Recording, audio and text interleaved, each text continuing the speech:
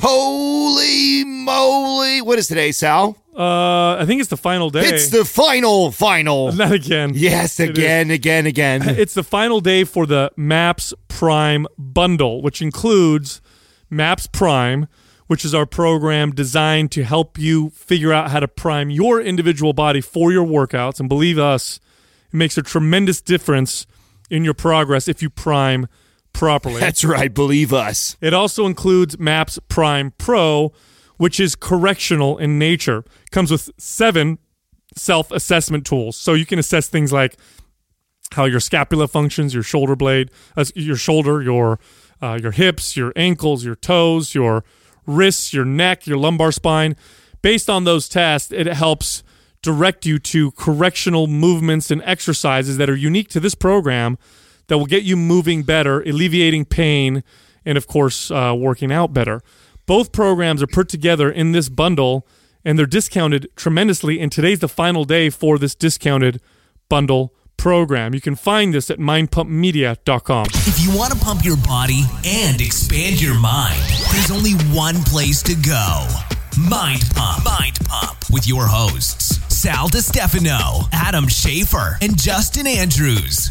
So something we did a little bit different. This is kind of cool. We were interviewed by a couple guys. Very, very cool characters, man. Christopher Kelly and Dr. Tommy Wood are both the CEOs and the Chief Scientific Officer for Nourish, Balance, and Thrive.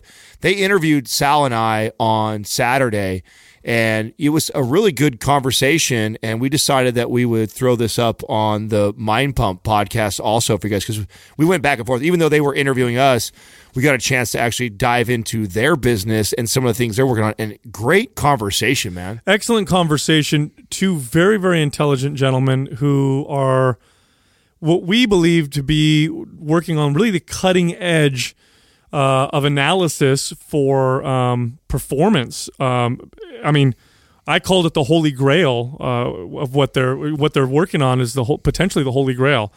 Really keep an eye out for these guys. They've got an excellent podcast too called Nourish, Balance, Thrive. Well, what you see they're doing is it reminds me of like Uber and Netflix and these businesses in the future that are cutting out the middleman. Nowadays, what happens? You feel your sex drive is down, you don't have energy, you're grouchy, whatever, and you start to notice that for a long period of time. So what do you end up doing? You go see your doctor because you're not sure what's going on, where they have actually been working on this for the last 3 years of gathering all this data from people and testing blood and urine tests to correlate with a series of questions to help predict what you may be lacking in. So literally, I mean, I call it the Holy Grail because it's a questionnaire that then is been pretty accurately predicting in terms of where they would want to go next. High 90s. I believe he said like 98. He says it in this episode, so you'll see it. I believe it was 98% or something like that. He talks about it, and we get into a lot of different things. We talk about gut health and the science of exercise, and they interview us about, why we started the podcast and what went behind the creation of our programs. Had a great conversation with these 2 gentlemen, 2 of my favorite podcast hosts that I've met so far, and the cool thing is they're in our backyard. They're based out of Santa Cruz. So we're going to be posting in the show notes a link to their 7-minute performance analysis, which is free. And there's going to be also a link to a video that explains how it works in the show notes. So without any further ado, here we are talking to Christopher Kelly and Dr. Tommy Wood. Food quality versus quantity. I want to go straight for the freaking controversial shit. I want to start with something like that. What's more important? Food quality. Why? See, now you say that so sure, but there are people in the fitness industry who will say no. The most important thing is calories, and then macros, and then food quality is somewhat important, but it's not nearly as important as the quantity. Just don't overeat.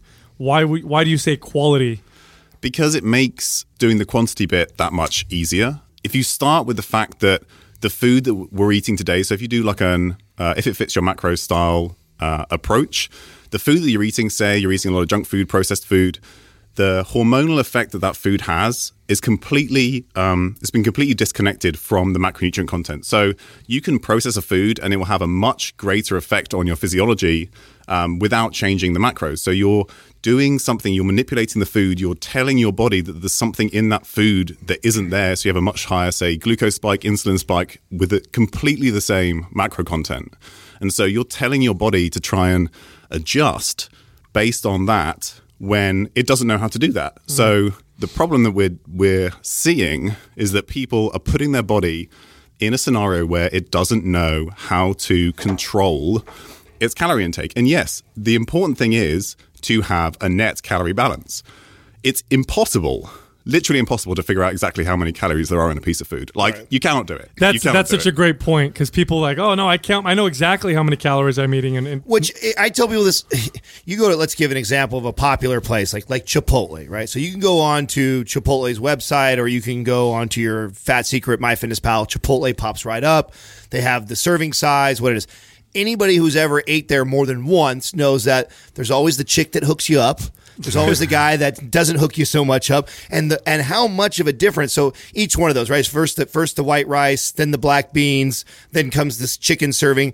Each one of those easily can be off anywhere from 80 to 300 calories. Each one of those scoops, which can now be a net difference of like 1,000. That's a huge difference. But even if you go back to the actual calculation they did in the first place, so you've taken the food and you have like a standard portion size, right? And you do some chemistry to figure out how many amino acids there are, how much glucose there is, how much fat there is.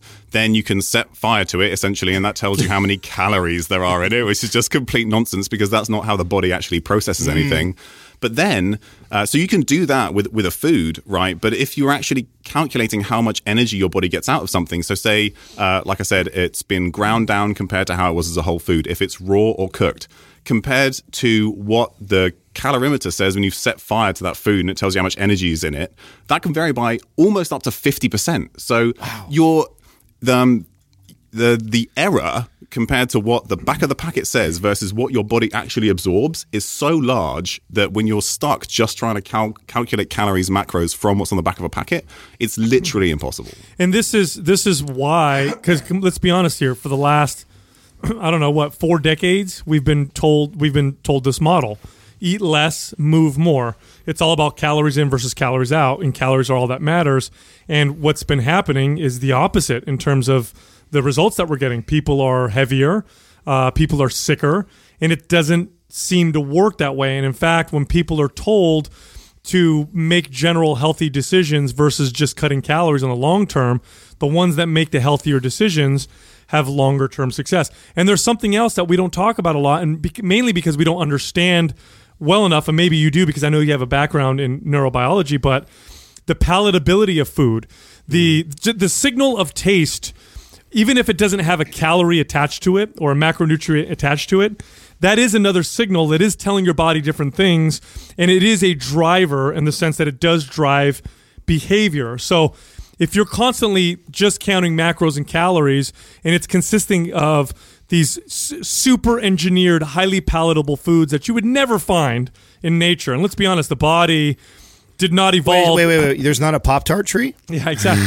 The body did not evolve even understanding what these combinations of flavors and you can do to the body, or what they mean, because your body translates taste from an evolutionary standpoint to nutrients, right? Like sweet means this, and salty means this, and bitter means that, and the combination of these things mean this. It doesn't mean that anymore. We don't even talk about the taste, which may be why lots of studies are showing things like calorie-free sweeteners actually have a negative effect on, weight and metabolic function. And it may be separate from the fact that it affects things like your gut microbiome, and maybe it's just that you're sending this sweet signal that's not accompanied by, sugar or other types of things that you normally get from those things. So all of this stuff is very, very important to take into account. And you'll find, again, working with clients like we have, I've worked with probably thousands of clients and hundreds of trainers who've trained clients. And every time we change our message to focus on food quality, it seems like the rest of it follows along.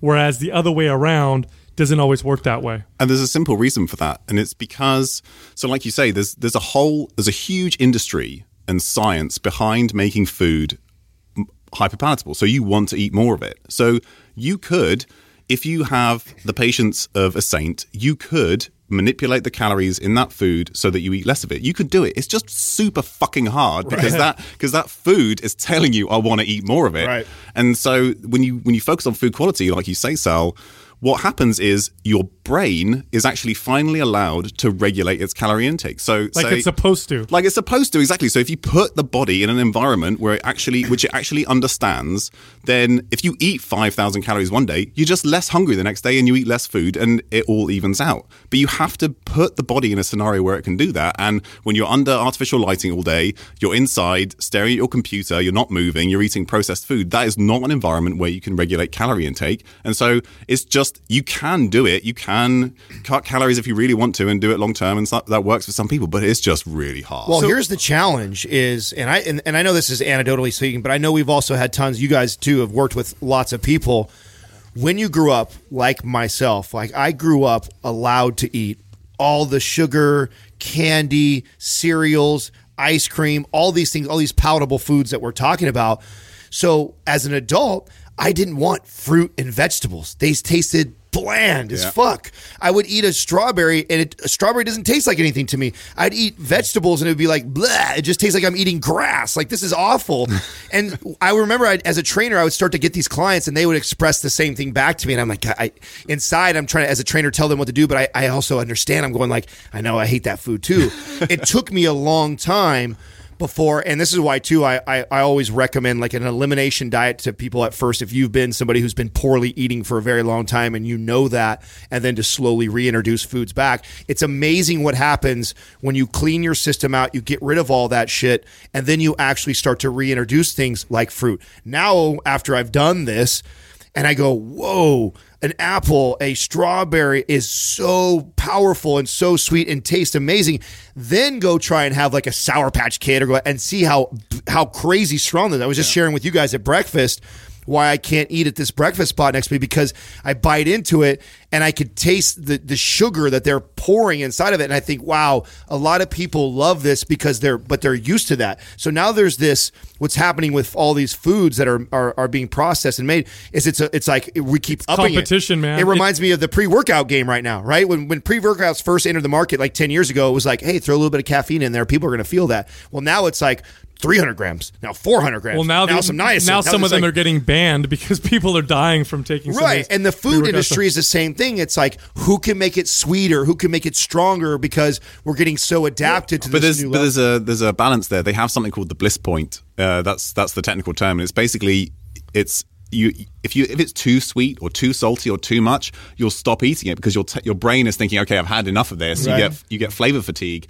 So they get to a point where they have the right mix of salty and sweet and umami, and they sort of manipulate it so that your brain never gets tired, and then you eat more and more and more and more. Wow. That's right. That's right. One of the best ways to do that is to send your brain different signals of taste. So if you're eating something that's really sweet and you're eating a lot of it, and let's say you're in a food competition and you need to eat more, but you just can't stomach eating more of it, one of the most effective things you can do, and professional food eaters will actually do this, is they'll introduce something salty. Have you seen the show? You guys seen the show Man vs. Food? Yeah, so Rob Wolf, he told that story on your podcast, didn't he? Yeah. And actually, I've done the same thing. So when I did the 100 nugget challenge, I had a vanilla milkshake with me because I know that I would get bored of eating chicken nuggets. This was not recently, but I would get bored of eating. It's like yesterday I was doing this. And then you get like through your 20 chicken nuggets and you have a sip of vanilla milkshake. You're like, yes, I'm ready for some more chicken nuggets. Isn't that crazy? Yeah. I mean, I find like that's so fascinating to me. It's what an interesting paradigm to think of, that the human body has got such an effective and efficient regulatory system when it comes to food. Actually, your body's systems are all very effective and efficient when they're healthy and when they're in an environment that they kind of evolved to be in. But because we've changed our environment so drastically, it throws those things off, and the side effect of that is chronic illness or obesity. When we allow them to work the way they're supposed to, then we find that food regulation isn't that much of a problem.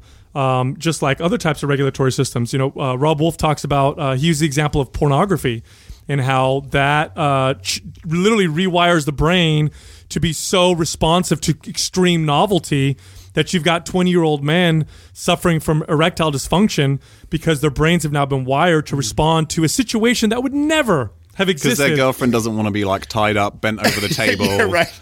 Because she's and then- she's 17 years old. Yeah, and videoed from like some gynecological standpoint. Yeah. Right. Or just having like access to a million different women in pictures and all these different things, and so it rewires the brain. Well, that's what's happened with food. That's what's happened to us with food. We're in an environment where I can literally have any flavor I want within 5 minutes, and this has never existed ever in human history. And because of that, we know that's the driver behind the market, that the market responds by feeding just that. So when you look at the foods that you buy at the grocery store, especially the processed ones, or in particular the processed ones, the vast majority of R&D, research and development money goes into two places: how the palatability and the marketing behind it. Yeah. Very, very little goes into nutrition. It's literally, this is how much goes into nutrition. Okay, cool, everything's done. Throw in some vitamins, so we could say it's vitamin fortified, and there we go. But it's not even vitamins. It's I'm thinking of iron particularly. They throw in iron filings. So you know those I didn't know this. What? Those magnetic things that those little iron filings. You used to play with them with magnets when you were a kid because they would like stick those like little. Is it like the flakes of dude, iron. like the dude's face, and you make a mustache? That's what they out put of it. And then it's iron fortified because they've thrown in iron filings, and you can actually do this. I did not know that. There's some awesome YouTube videos. You can watch people extract iron filings out of cornflakes. So they like blend it up and create this sort of mush of cornflakes, and then you can use a magnet. Shut the to fuck pull up! Out, no, you should watch it. I did not know that because then you say, well, there's iron in these cornflakes, and it's like eating some of your cast iron cooking pot. Like, did you know that? I had no idea. I did not know that. Wow. That's terrible. Wow. I'm going to do that. No, I have to do that. I feel like I have to go test that out. That's crazy to me. That's terrible. So we've talked about like protein spiking and stuff, right? We talked about that. Oh yeah. Protein powders. There's independent laboratories have gone in and tested some of these protein powders and found what's called protein spiking, where they will add individual amino acids because of the way the testing, right? So when you test the protein powder to see how many grams of protein there are per serving, you're testing individual amino acids, and based on those, that'll tell you, or nitrogen or whatever, will tell you how many grams of protein. So what these companies were doing was just putting those in their powder so they could say 45 grams of protein per serving, when in reality it's 25 grams of protein per serving with like extra, whatever amino acids just to show up on the test. And so it's a problem that we're running into, especially in the cosmetic fitness industry, because so much of it is driven by supplements. How do you guys deal with that working with, I know you guys do online coaching quite a bit. How do you deal with people who come to you and ask you like, I want to take all these supplements. These are the things I know to work. Like, what are some of the things you talk to them about in that regard? Oh, we talk about the testing, right? So, I think everyone that's been through a bad health experience has tried taking a whole bunch of supplements to see if they help. And you realize that you just can't guess. It's like shooting a shotgun from the hip. You just can't do that. You've really got to do some testing and find out which things you need and which things you don't. And so that's our approach. Is we use urinary organic acids, and we use blood chemistry, and we use stool tests. Oh, very individualized. Yeah, so it's totally, every single plan is bespoke. We're only going to give you something if we think you're going to benefit because we've done a test. Now, you said you had a personal story for how you got into all this. Did it start that way, or is that where you just kind of came to after trial and error? I sometimes wonder about that, where I would be now if none of this had happened, whether I'd still be sat in the back office of a hedge fund somewhere programming computers, which would be would be quite sort of awful and brilliant at the same time. So yeah, I'm British, obviously. I came to the West Coast in 2001, and I had a fantastic opportunity with Yahoo, the local tech company. We're here in San Jose, and so I'm seeing again all some of the. I used to live in Palo Alto, so it's kind of cool to see people with the word NVIDIA on their license plate and all of that. So it kind of gets me quite excited. My undergraduate degree is in computer science. But I'm really active, fell in love with the West Coast lifestyle, surfing, mountain biking, kiteboarding, snowboarding. It's an incredible place. You can do all these things right here within a very short distance. And so fell in love with the lifestyle, got competitive on the bike, did some mountain bike races, started winning, upgraded, started winning some more, got a coach, started eating more food because I was doing more cycling. And you can guess the food I was eating was the stuff that was getting me into trouble. And eventually the wheels came off the wagon, a lot of fatigue, but not related to exercise, just normal fatigue during the day, like falling asleep under my desk and stuff like that. And then not being able to sleep at night, absolutely the worst thing in the world, insomnia, one of the worst things I've ever experienced. And then just terrible sex drive and erectile dysfunction and bloating and all these terrible problems. And I went to my local medical doctor because we had fantastic health insurance, obviously, with the big tech companies. And he was worse than useless. He said, okay, so here's some Viagra for the erectile dysfunction. And then you should probably go and see a gastroenterologist, which I did.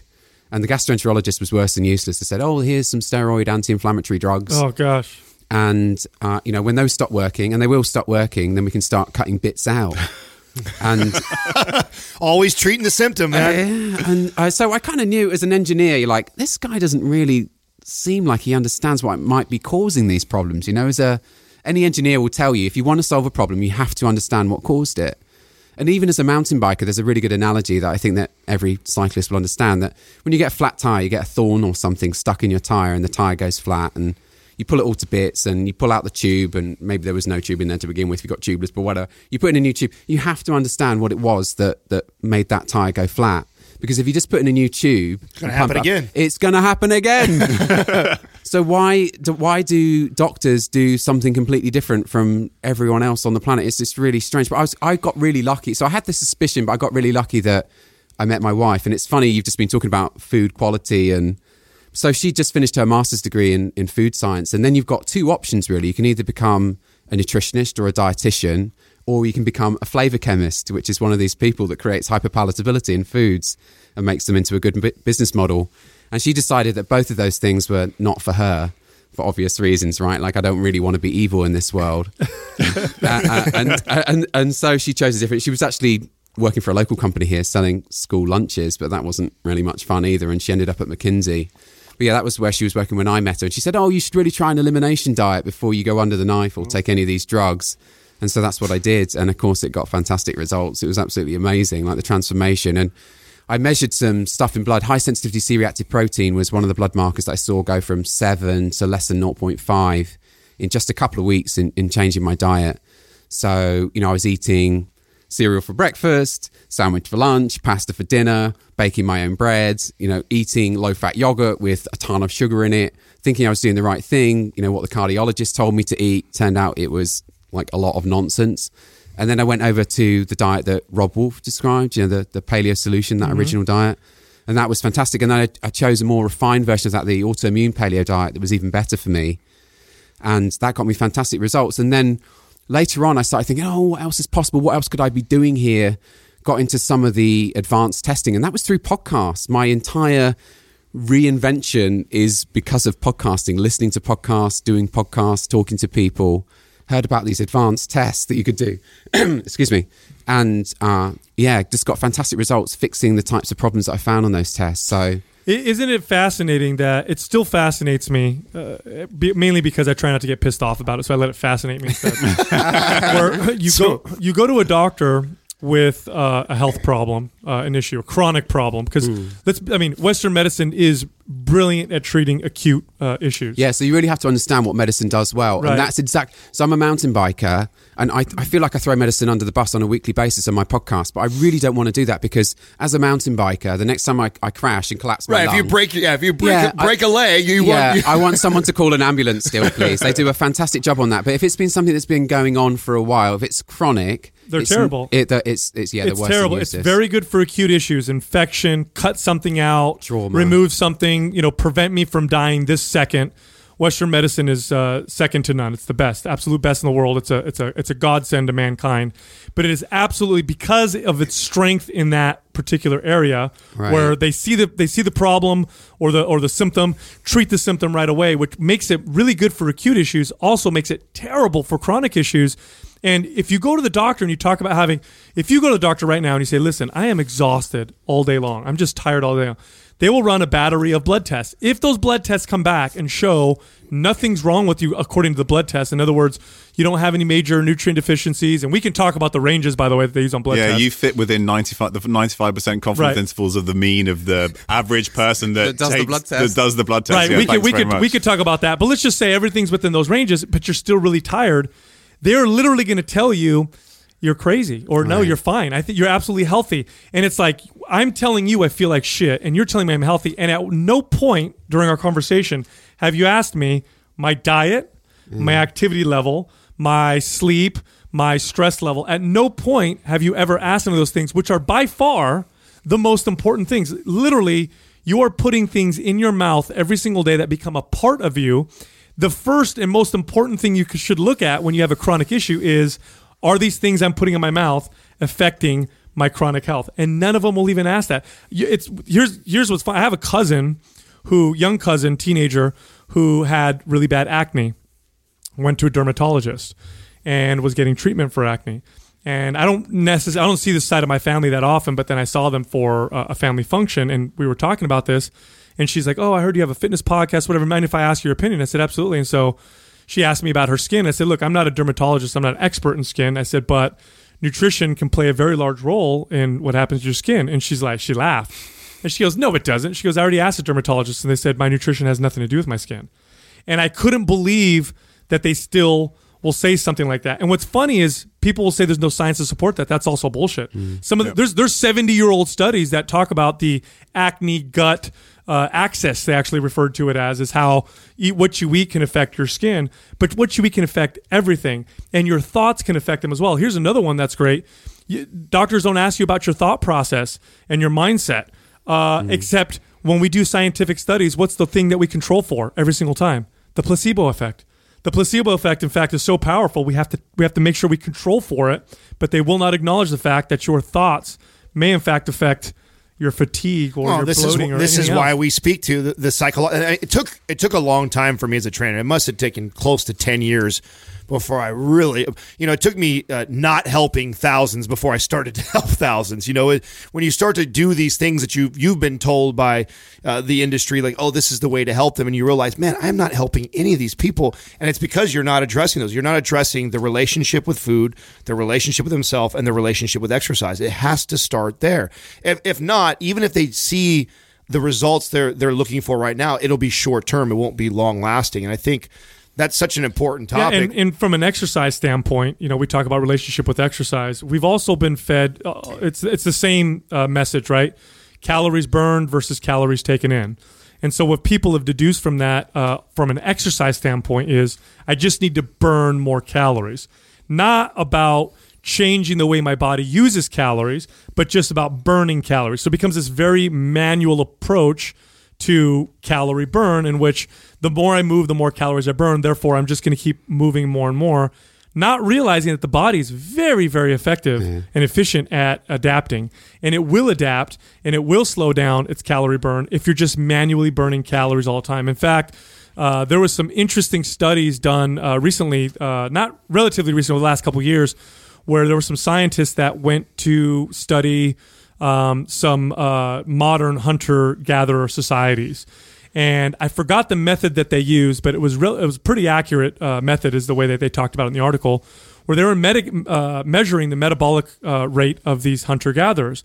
And they figured that these hunter-gatherers were going to burn like 3 times as many calories as the average person because their days were so active. I mean, they didn't sit at desks. They didn't work at computers. They were moving all day long throughout the day. So like, oh, we're going to see these guys burning like 4,000 calories. And the reason why they went to test them is because they knew how they ate, and they didn't eat 4,000 calories. So like, how are these people not disappearing?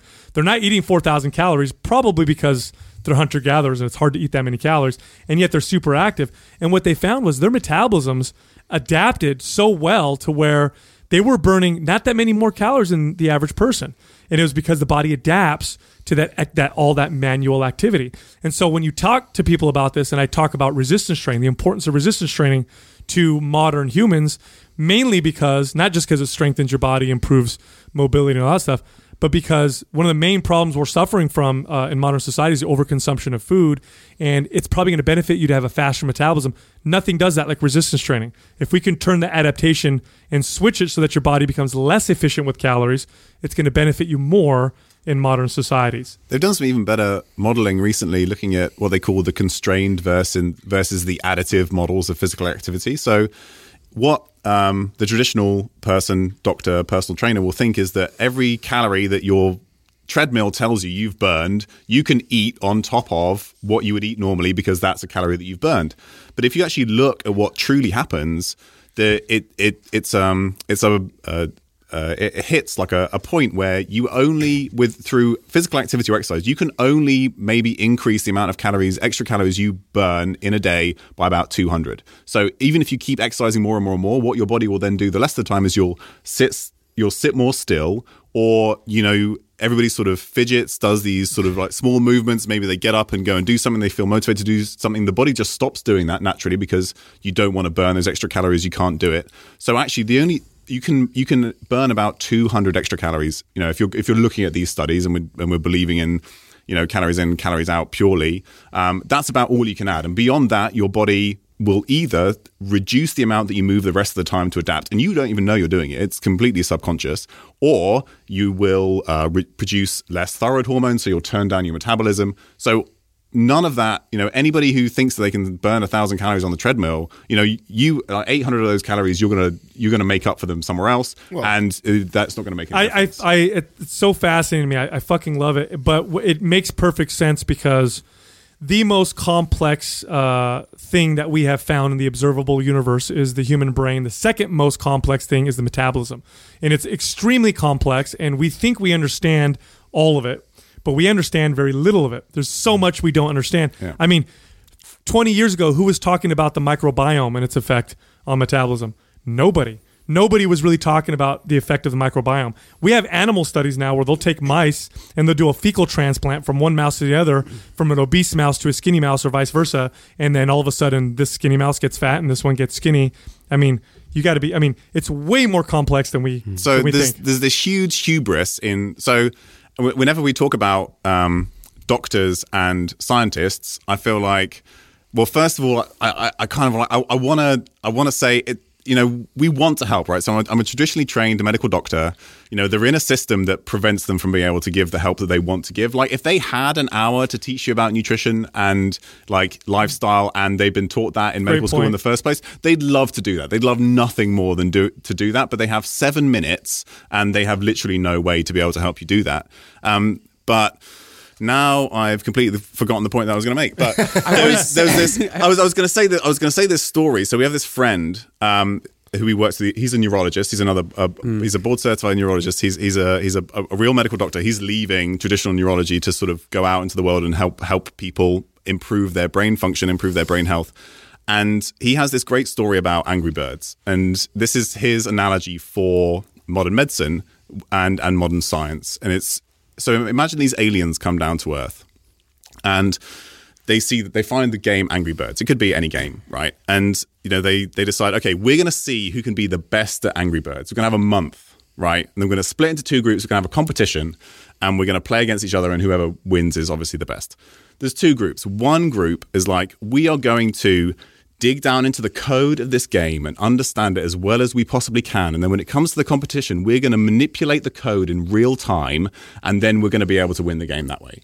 And then the other group says, we're just going to play the game a lot, and then we're going to win it that way. And anybody who thinks that they can manipulate game code in real time and understand it so that they could win a game is completely fucking bonkers, right? And it's exactly the same with pretending that you understand the level of biochemistry or physiology, and we pretend that we do, but we really, really don't. So a lot of the time that we say is just play the fucking game.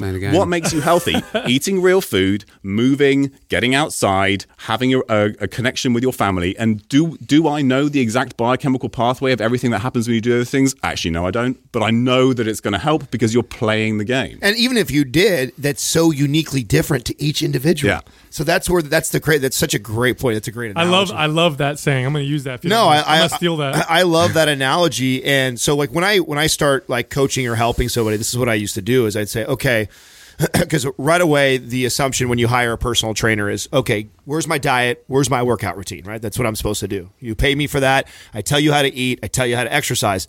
And I learned later on to flip that shit on its head because I realized I wasn't really helping anybody that direction. So they hire me and I say, okay, this is what I want you to do. Don't do anything special and new for me. Don't try and eat any different than what you do. Don't try and exercise anymore just because now you have a trainer. I want you to pay attention. We're just going to track it for a week or 2, And then we're going to come back, sit down together, and we're going to discuss it. And then I pick one or two things that's happening either nutritionally or in their lack of activity and exercise, and I approve upon it. And most of the time it looks something like this, because as Americans, there's some things that we tend to do. One, I see a lot of overconsumption of sugar and carbohydrates. We just don't need it that much, and we eat a ton of it. And then the lack of movement and exercise, or the lack of fiber. There's a bunch of little things that people tend to do. And I'll pick one or two things, and they're normally very basic. And clients at first, they always would push back, like, that's all I'm doing? I'm like, absolutely. For a very long time now, you've been eating 70 to 90 grams of sugar. I'm not going to cut it all the way out from you. We're going to cut it back by about 30 grams every day. Let's see how your body responds. You're only stepping about 3,000 steps every single day because you get in your car, you drive to work, you sit at your desk, you come home. All I want you to do is to walk for a half hour every day. That's it. That's all we're doing. Nothing else for right now. And then we're going to build upon that.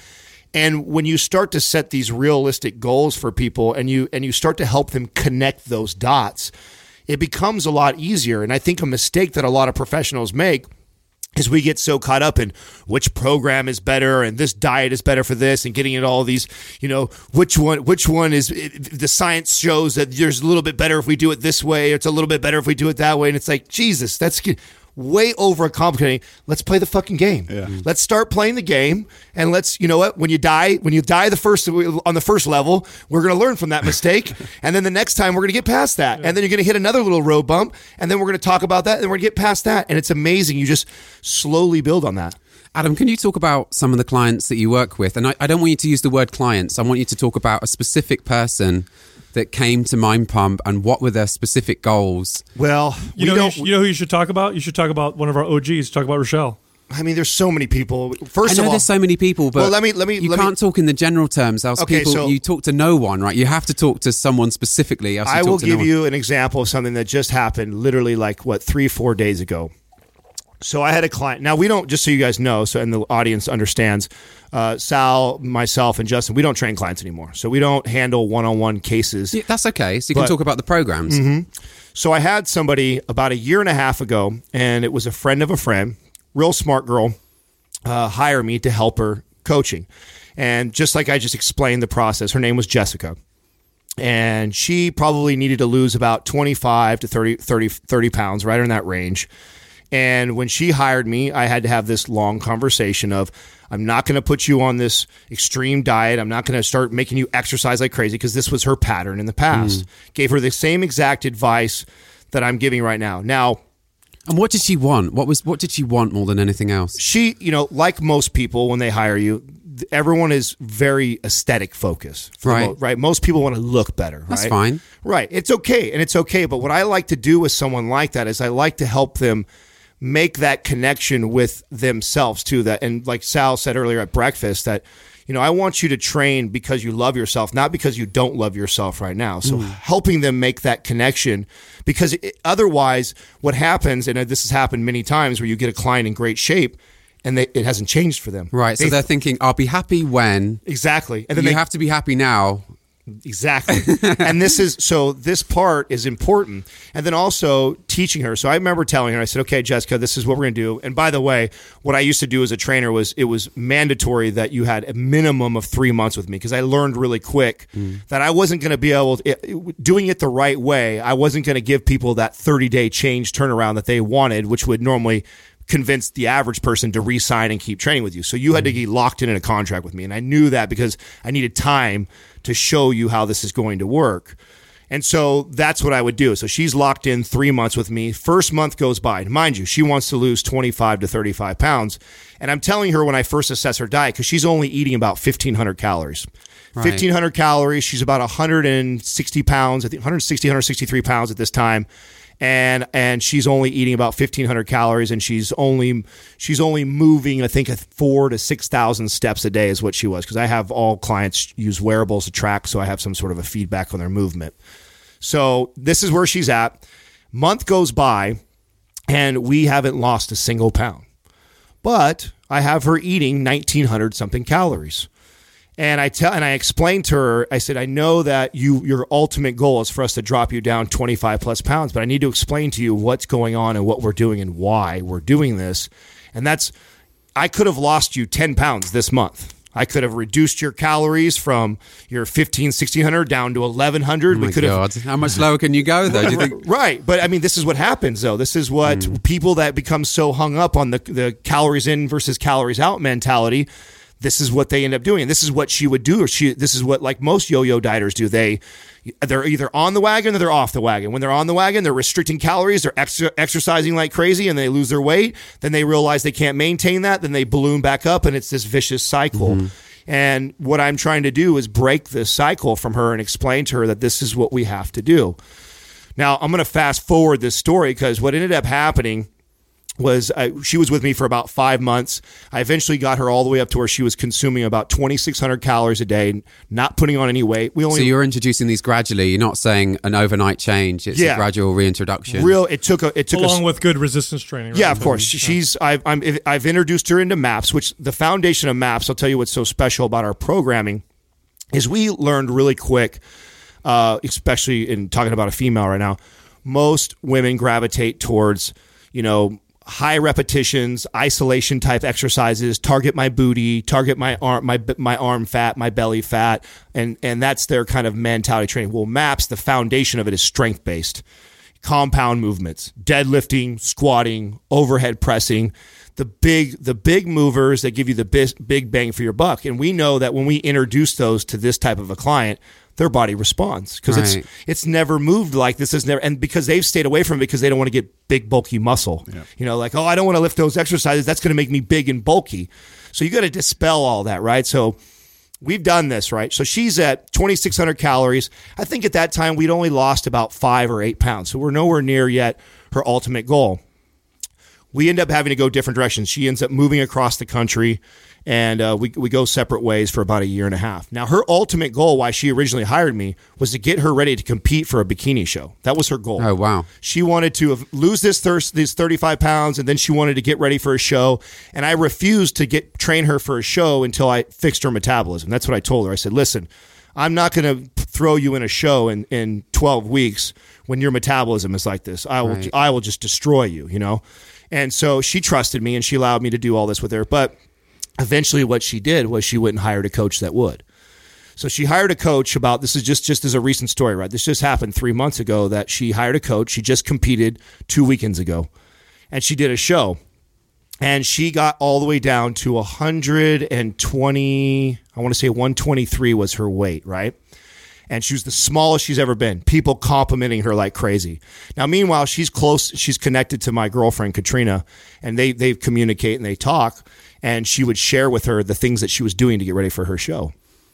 2 hours plus of cardio every single day, eating 1,300 calories, no fruit in her diet, just whatever it took to get her down. And she got down to this goal. She's never seen her body like this, not since she was a kid. So she was excited. She did something that I was very proud of her and that I thought was really smart, though.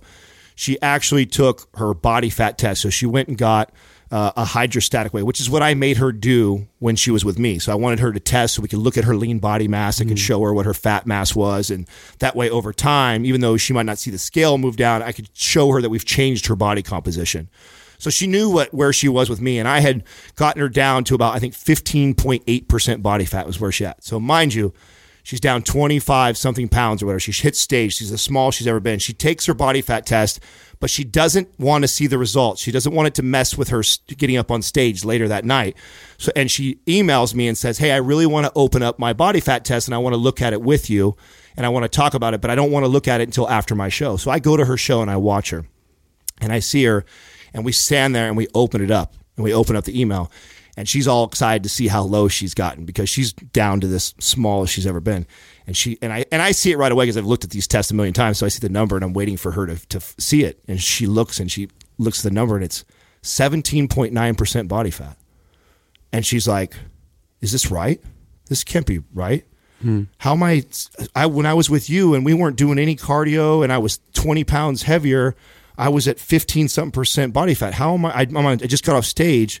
How am I at 17.9% body fat? This doesn't make sense to me. I said, yeah, because what ended up happening was you were doing so much cardio and you're eating so little that you were telling your body it doesn't want any of that weight. So it was losing muscle and it was losing fat. It was dropping everything like crazy. And she had absolutely, and I said, now this is where this is really important. So I'm helping her right now. as a friend. Like she's somebody who's a close friend of mine. And I'm really nervous for her because she has now let her body get adapted to 2 to 3 hours of cardio every day and consuming 1,300 calories to have this body. And I said, more than ever, what you do now is extremely important because I know you hit a goal of yours, which was really important of you to get on this stage, but you have absolutely just killed your metabolism. And if you don't maintain this activity level and this low of calorie, you're going to see your body just balloon up really quick. So there's a point there, which is that 17 point something percent of 120 is less than 15% of 160, right? So she has lost fat, but she's also lost lean mass, right? She's lost a lot to try and get down to that weight. So a greater percentage of her weight is body fat. And talk about a mind fuck for the. And this is what happens. Now, I wanted to share this story with you because I think it's a great extreme analogy of what happens to everybody. I really believe this happens to a majority of people that exercise. But she's just the extreme example, is we come into it with this idea of you're either on or you're off. I was eating all this bad food. I wasn't paying attention. I wasn't exercising. Now I'm going to go after my goals and I'm going to hammer it's, no days off, beast mode, get after it as hard as you possibly can, restrict calories. And what people don't realize is how much damage they're really doing to their body by approaching it this way. And then you actually lose weight because you'll lose weight that way. Take somebody, cut their calories in half, increase your exercise by 2 times of what you're doing. Yes, you'll get smaller. 100% you'll get smaller. She did. She lost body fat. She has less fat on her than she did when she was at 15% and heavier weight with me. But the ratio of muscle to fat, and a lot of people don't understand. And her that, metabolism is just because people don't understand that. Okay, so for muscle and for fat to be on our body, they're both tissue, and they both require calories to stay on there. And muscle requires a lot more calories than fat does to stay on our body. So now that she's dropped that 20-something pounds, she's lost a ton of expensive tissue that requires a ton of calories to sustain on her body, in turn doing what Sal said, slowing your metabolism down. So it's all about the signals you send, when you're training and eating. It's what type of adaptation are you asking for of your body? If you're asking for your body to become more efficient with calories, when that's the adaptation it's going to go towards, and it's going to slow itself down. This is why if you train for endurance, lots of endurance athletes, their metabolic rates tend to slow down. They tend to lose, but you're not burning muscle. I want to be clear too, because sometimes people be like, "Don't burn muscle." It's like you're not burning muscle. Your body's just adapting in a more efficient way. It's doing what you're telling it to do. Exactly. And to bring it back to our programming and how we've designed things, this is we've been playing the game of Angry Birds for 20 years. We've been playing, so we fucking know how to play this game. I might not be able to write the code for it, that's for sure. But I've played a lot of levels, and so is Sal, so is Justin, and so when we created maps, the real magic, and so we've got all these crazy reviews and results, like, oh my god, just mind blowing. Everybody thinks we're like this magician. We've figured out the perfect program. Like, no, it's not the perfect program. We just understand. We understand the average American, and the average American, especially somebody who's trying to lose body fat, reduce weight, which we know is the majority of our audience. So right? that's who you're programming for in general, right? Because which was the program? Who's the target? So if I'm Jessica now listening to this, which program would I, if I go to mindpumpmedia.com, what program would I sign up for if I had this aesthetic goal? To fix her metabolism, MAPS Anabolic would be the program. Okay. Because it's we consider our foundational program because it's strength and muscle based. MAPS Aesthetic is we have a more of a competitor program for when you hit stage, but it's much higher volume of training, requires it's much more taxing on the body, and for someone whose metabolism has been damaged through competing, they're better off taking a step back, focusing on those kind of roots. Our programs are designed to work, and so MAPS Anabolic. So that's a tough answer what you're asking right now. So you're asking me to give you a generic answer to something that we can be specific and say for Jessica. So Jessica listening right now, what would she sign up for? So Jessica now could handle MAPS Black, the MAPS Aesthetic program, but Jessica is just getting started with me. I had her on MAPS Anabolic, and that's because all the programs we slowly increase the volume, and it's designed to go over an entire year. Okay. So we try and take people. We reduce the amount. So the MAPS Anabolic program is either 2 or 3 days a week of lifting. That's it. 2 to 3 days a week, full body routines, and the big compound lifts. And we know that most people are, 1, missing those lifts. 2, don't train for strength, because people attach strength training to power lifters or Olympic lifters. So if I had an Olympic lifter, I wouldn't start him on MAPS Red, because he's been training that way for such a long time. He might benefit more from like our MAPS Performance program. How do you figure this out though? That's why I've been listening to the podcast probably 20 hours in the last month, and I'm like, what the, so I'm a mountain biker, my back hurts, where do I go? What do I do first? This is a great question, and this is actually something that we're in the process of improving, because what we did, we spent so much time on creating this great content, this information, all the podcasts, that we have a horrible sales funnel. Like we're not big marketers. We weren't marketers and built it like most businesses like us that are our size, built a great marketing tool or system, right, and then they came out with all this stuff later. We're the opposite. We're just now starting to build, like, we don't capture people just dropping in on us.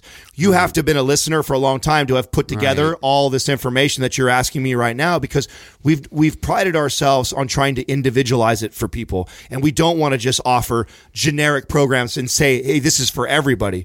So but you must have had somebody in mind when you were designing the programs, right? Yes. So you know who you designed the programs for. Who the avatar is for the program. You know who the avatar is, but then you getting those avatars out in the world to come in and then recognize which of your programs. So it's really the best way to do it is to come out with a specific type of adaptation or avatar that the program is designed for. But that doesn't mean if you want that goal that's necessarily the best program, because it depends also where you're starting from. So if we take it all the way back to the first MAPS program, and I can tell you a client story, and actually he's sitting in here right now. It's Doug, our producer. So tell a Doug story. That's interesting. So Doug, the way I met Doug came to me through a chiropractor that he saw because he had back pain. And the chiropractor told him, you got to see Sal. He can help you with fixing that pain. Now, when I met Doug already had lots of experience with resistance training. He'd been working out since he was a teenager, lifting weights. He'd followed all the bodybuilding routines, always wanted to look muscular and be strong. Followed Body for Life. I don't know if you guys remember Body for Life by Bill Phillips. Followed that to a T, took all the supplements. And so when I sat down with Doug and we talked about this, first he said I have back pain, but then we talked about his other goals, which were, I want to build muscle. I want to have a six-pack. I've never looked like that before, and I've been working out my entire life. I just think I have bad genetics. And so I asked him, well, what do your routines look like? Well, I do body part splits. I work out 4 or 5 days a week in the gym. And so I said, okay, you're going to see me twice a week, and I don't want you to go to the gym after that. And I really had to sell that to him because he was in such disbelief when I said that to him. I was going to say, and you did it as well. I mean, there's this woman, Jessica, who thinks she needs to restrict calories and work on specific body parts, and then somehow magically you got her to stop thinking that and do what you said. Yeah, and how do you do that? This, like, how do you do that? How you've got someone that's got it fixed in their mind that they've got to do one thing, and then you're telling them to do something else. I'm a very, very good salesman. Oh, really? Yeah. So we sat down and I explained it to him. And so at the end of the day, we've played this game a lot. We didn't come out being great at the game. It took us some time. At the end of the day, I'll sometimes have to tell people, like, I'm going to ask you to trust me one time, but I promise if you trust me right now, I'm not going to have to ask for your trust again. And so luckily Doug trusted me. We did 2 days a week, full body, focused on compound movements, and little by little progressed into 3 days a week of full body type routines.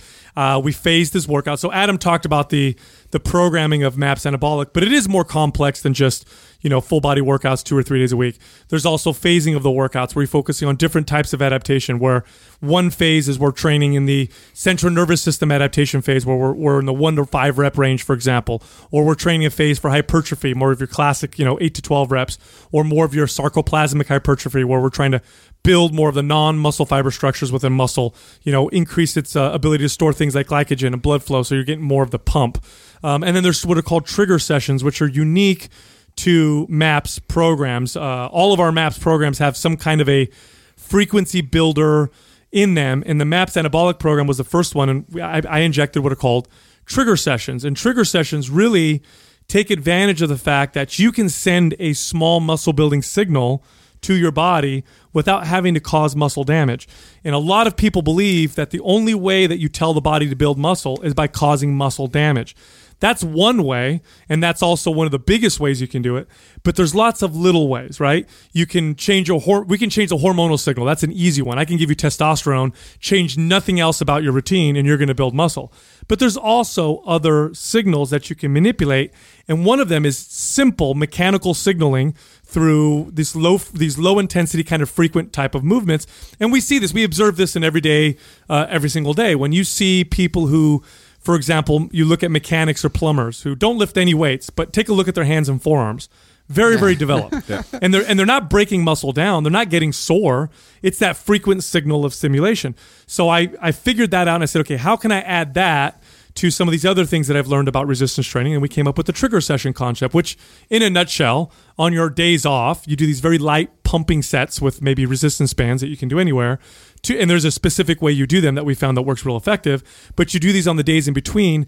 And what ends up happening, and we know there's a little bit of this now through science, is that when you send a really loud muscle building signal, like let's say today I work out really hard and I lift weights and I do everything right, I'm going to elevate the muscle protein synthesis signal for about, studies will show 48 to 72 hours is the general range, and then it starts to decline after that. If we add trigger sessions to that, the theory is I'm going to keep that signal elevated for a little bit longer. And in practice, that's exactly what trigger sessions seem to do. Well, not to mention you're also increasing blood flow, you're increasing oxygen, movement, nutrients to the muscles because you're moving them. All of those things. And so injecting this simple technique, which, by the way, if you're listening and you don't want to change your routine, you don't have to. Just throw this in there, just on your days off or whatever. Do some pumping sets for target muscle groups, So it's 5 to 10 minutes. I'm not sure I know what you mean by pumping sets. I've been lifting weights since I was 17. I've no idea. Yeah, but have you read many like bodybuilding magazines? No, Yeah, so that's it's all why. like- So that short, like real short. You're talking 5 to 10 minutes, with rubber bands, bicep Okay. curls. You're aiming for a little bit of a burn, get a little bit of a not pump in the trying to muscle. do damage. You're not trying to Okay. get You sore. want to feel it, but you're not trying to work out. And what you're doing is you're keeping that muscle building signal elevated, and you're also sending other signals, and you're also facilitating recovery. Because what I found with trigger sessions through lots of experience now through clients, for example, one of the first things that Doug noticed when I had him apply trigger sessions was, holy cow, like I'm recovering faster from my hard workouts, and he's able to increase his intensity and volume even further.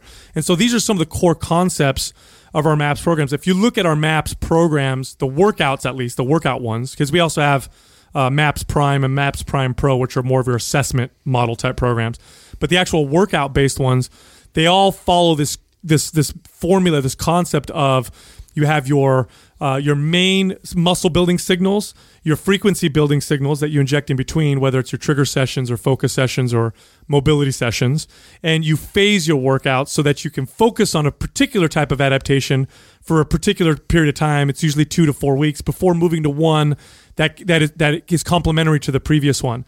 And so when you plug that all in, what you get is you get maximized programming, and it's a lost art, unfortunately, with working out. Well, that's especially in the the muscle reason building. why it works so well and why Mind Pump has been so successful is because we know there's a huge issue. There's an over application of intensity and an underuse of frequency.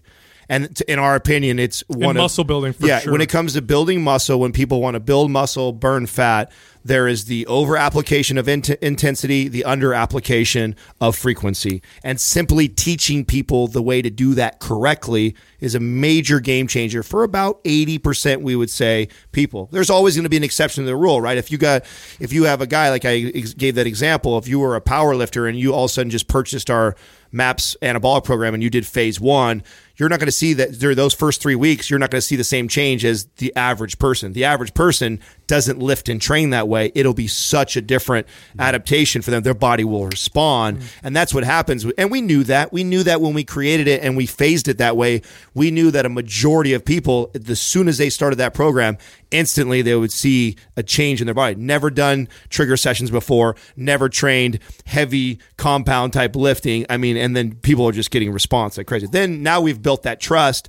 Now we can teach you all the other programs, the other phases, what they're for. And I think, in my opinion, the most revolutionary thing that we've done is MAPS Prime Pro and MAPS Prime, which that was the biggest piece for us, was creating a assessment to make it more individualized. You know for how people. hard that was, by the way? Could you imagine Really? trying to create a self-assessment tool for the average person where they have to be able to assess themselves following kind of instructions.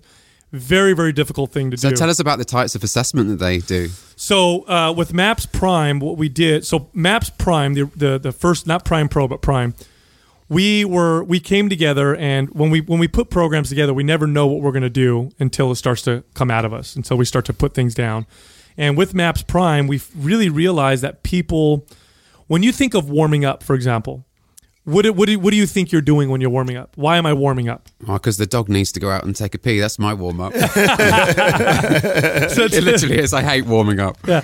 So Most people prevent injury, right? That's it. Prevent injury, get the blood flowing, get the heart rate going, But get that's what crust out of my eyes, right? That's what most of us think of a warm-up is. Yeah, that's what we're taught. We're taught like, okay, it helps prevent injury. At the absolute least, a warm-up should do that. But what it can do at its most is groundbreaking.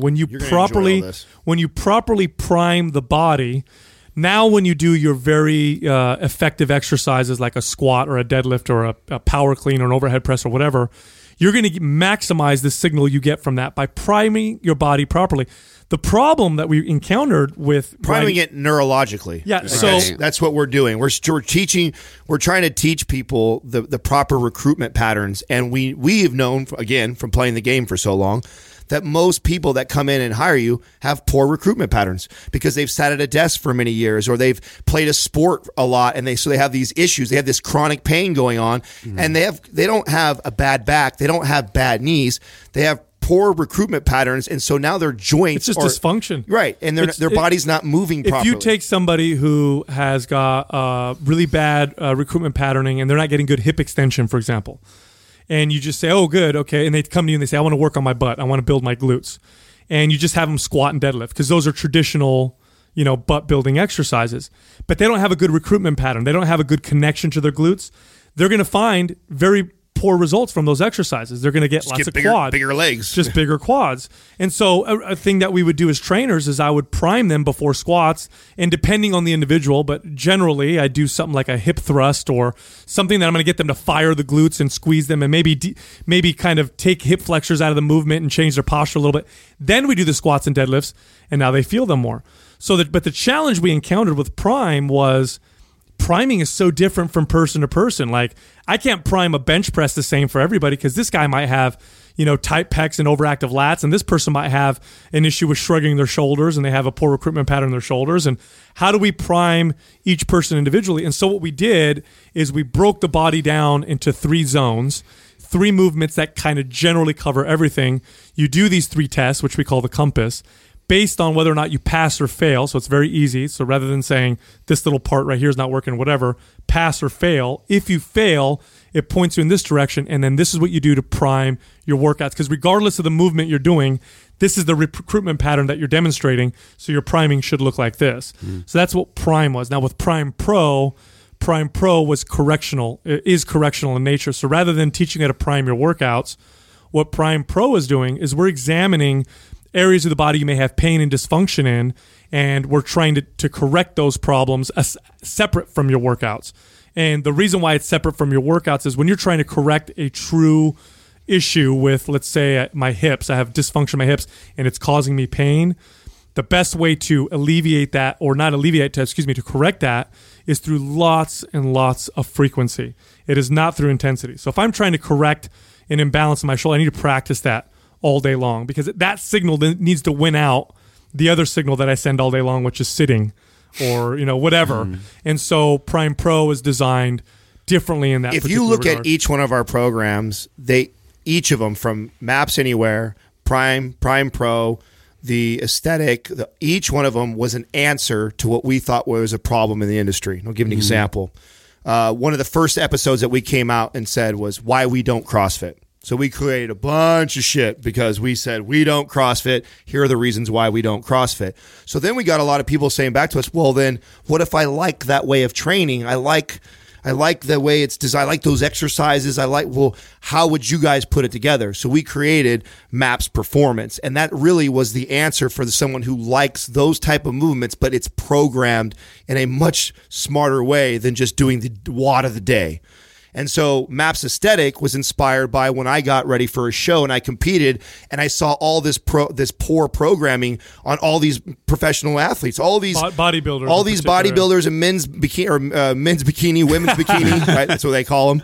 All these competitors had terrible programming. These coaches would just over apply intensity, train the shit out of them, starve them to death to get them in shape. And I'm like, no, there's a smart way to progressively overload the body to get it ready for a show. And so that's what inspired that program. When you look at MAPS Anywhere, you look at what are the most popular programs at home. Are these Insanity and P90X and Plyometric? Like, get the fuck out of here. Not everybody should be doing that. So our answer with MAPS Anywhere was the answer to how you should program an at-home program. Our MAPS Prime and Prime Pro really was the answer to all the poor chiropractors, I feel like.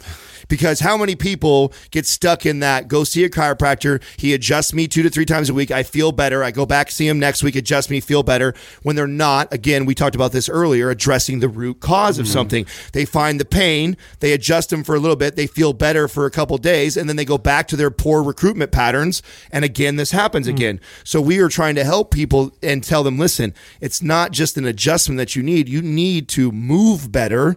And if these are the areas that you're having joint pain, here are some movements that are going to help you move better. And we teach that through the program. So if you were to kind of give a generic, because I know I was dodging you a lot on giving you like this. Yeah, I know you want to speak to everyone, but by speaking to everyone in a way, you're speaking to no one. Yeah, it's a very good point. And I get really terrified by the complexity of it all. You know, we were talking about this. I mentioned that I've been working with Mike T. Nelson, and his initial program. Great guy, by the way. He is fantastic. He got great. So I'll tell you this story. At the beginning of this year, my back was hurting. My lower back was hurting quite a bit. It seemed to be getting worse, and my ankles were hurting.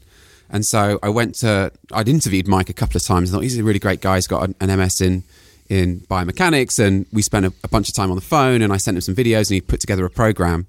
And I didn't get a lot of it done because it was so complicated. I was terrified by the complexity. And I'm one of those all or nothing people where I'd like, oh shit, if I can't do all of this, then I'm not going to do any of it. And so I worry about these online programs. I'm like, oh my God, is this going to be really complicated? And I'm not going to be able to I won't have half the equipment. And, that's what we pride ourselves on. Exactly. This is why you would love, and this is what we try to do. We're trying to bridge that gap because of the brilliant minds like who we're talking about and others out there.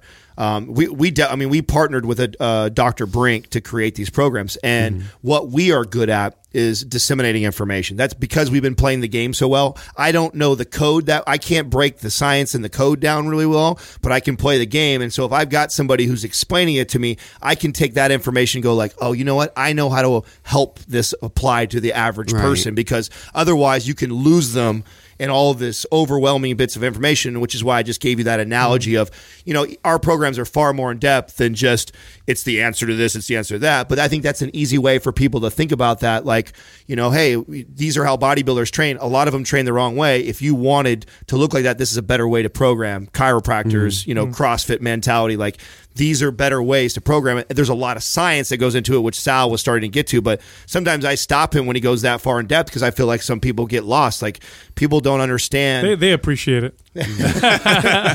Well, that's the beauty of the show, is the dynamic of us going back and forth and being able to communicate. I should finish that story actually, because Mike responded beautifully to my objection to his complexity, and he greatly simplified the program, and he did a really good job of working with the weights, the equipment that I got off Craigslist, right? Just like one bar and a chin-up bar, and that was it. And he got fantastic results for me. And I've done a bunch of bike races this year where my lower back didn't hurt at all. And that's what I really care about. And I wanted to hear you, listening to the Mind Pump podcast, I wanted to hear you talk more about that, like, because that's what people really care about.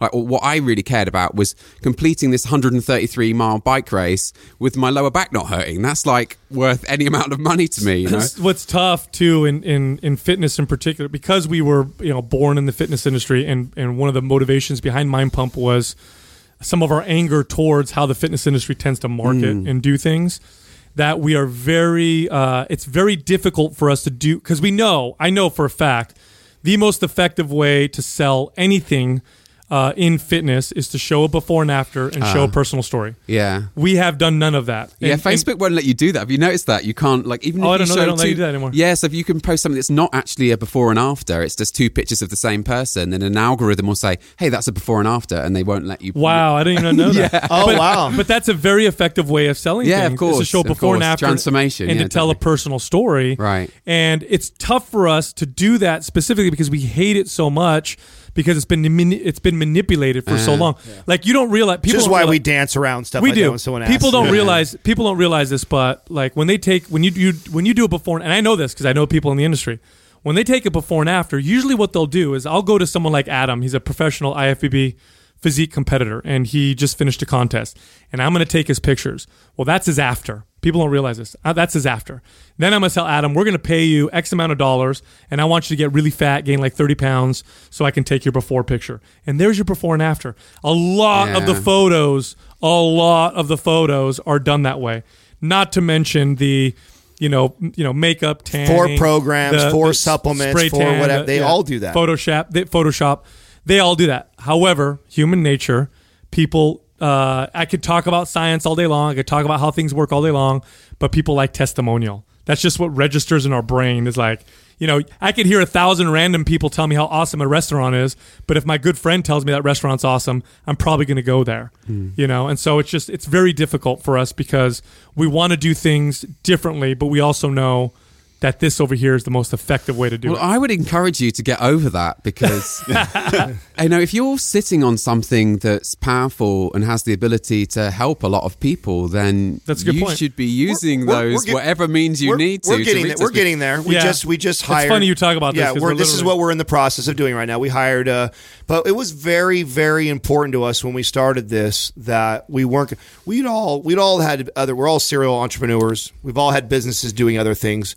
We started this not because we needed to make an income off of it. So we all agreed that we were going to keep our integrity through it. And yes, it has fucked us financially for quite some time. Yes, it has. Okay.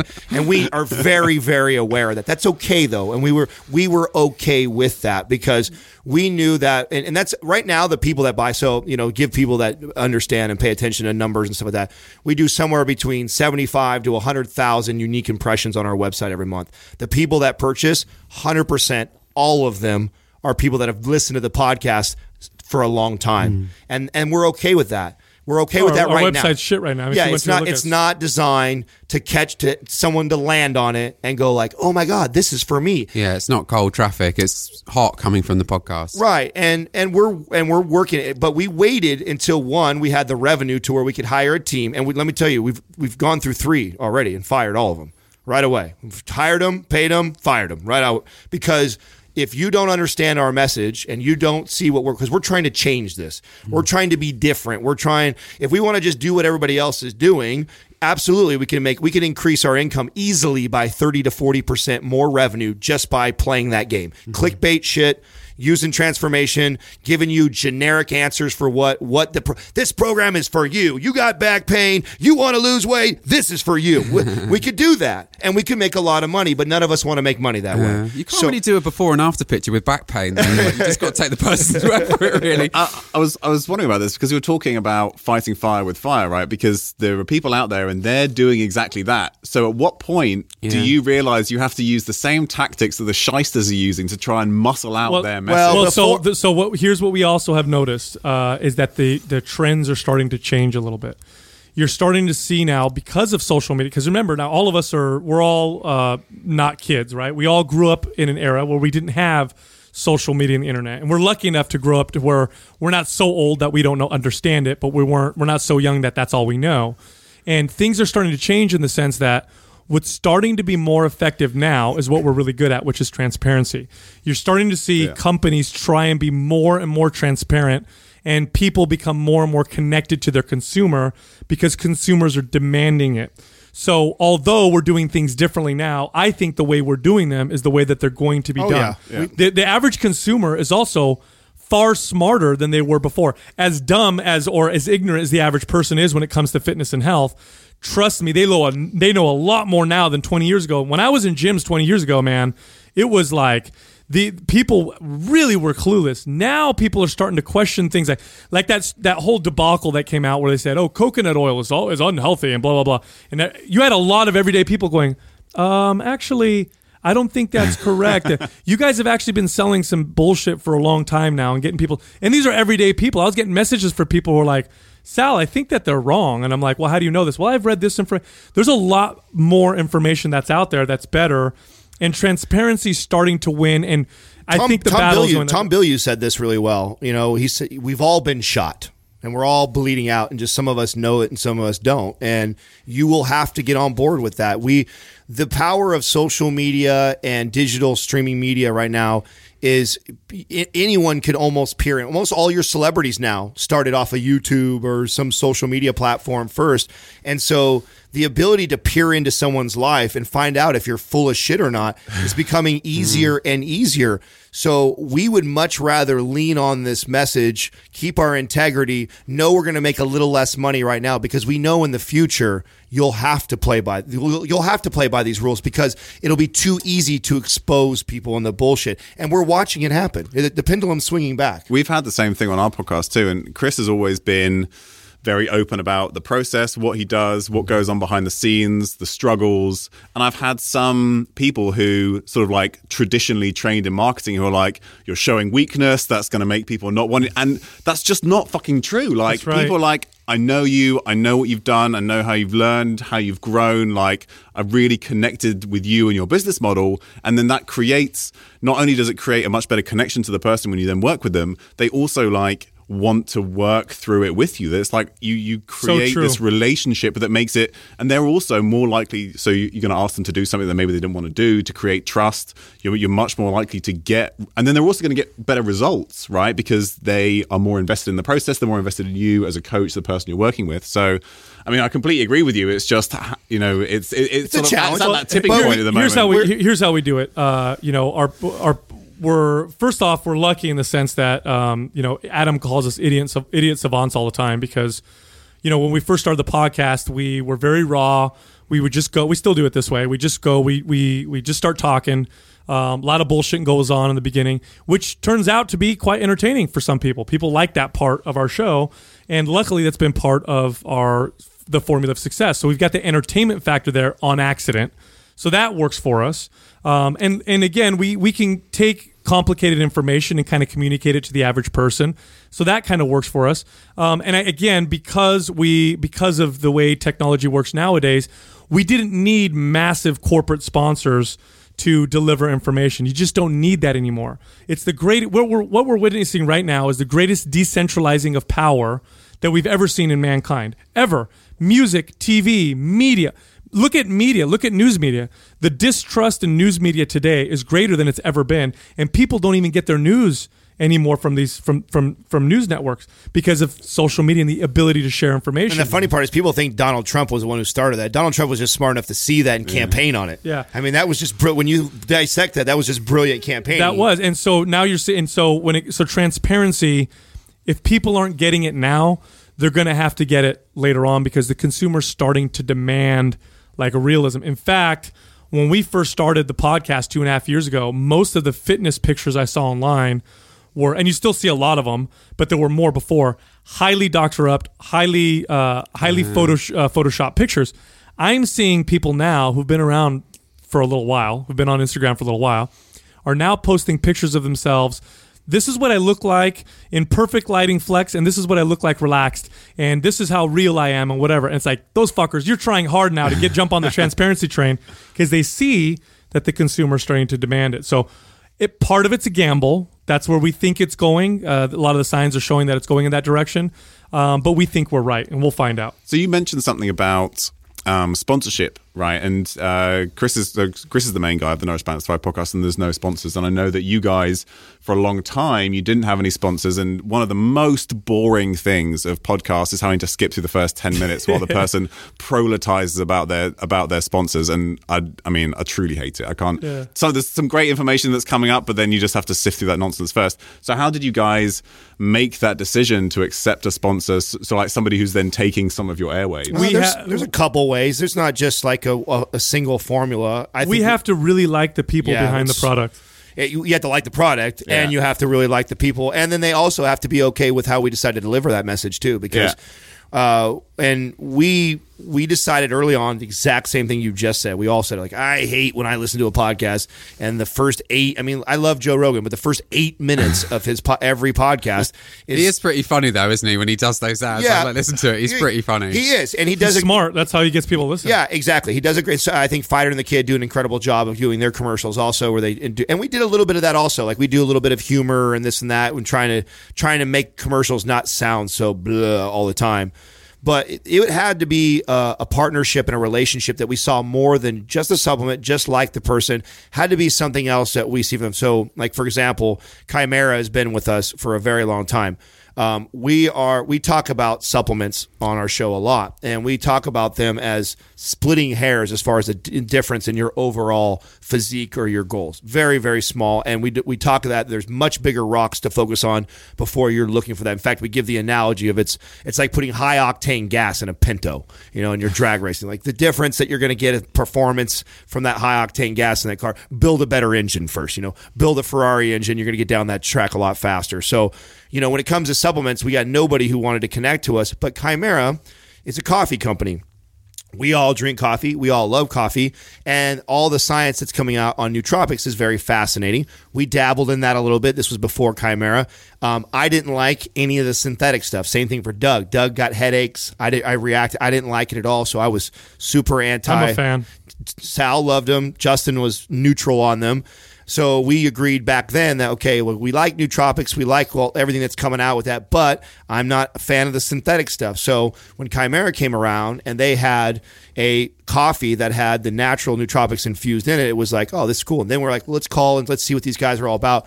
Met with them, hit it off instantly. Like just really good guys, really good message. And so that's how we made that decision. And almost every single thing that we've done as far as sponsorships has been the same way. Do you guys use nootropics? But I know your background is in... Yeah, so I've tried quite a few things just out of interest. And in general, I went through a period where... So I tried like a full month of Qualia because that was the one that... It was really out there, all the different... They've sort of taken a shotgun approach. We'll just throw everything in there and hope something sticks. And some of the stuff... I think is good and well backed. Some of the stuff, actually, if you look at the research, suggests it probably won't do anything at all. It has DHEA, so if you're a tested athlete, you can't take it. But anyway, so I tried that for a month. I did some organic acids before and after to look at my neurotransmitters before and after. So I wanted like a metric that I could actually measure.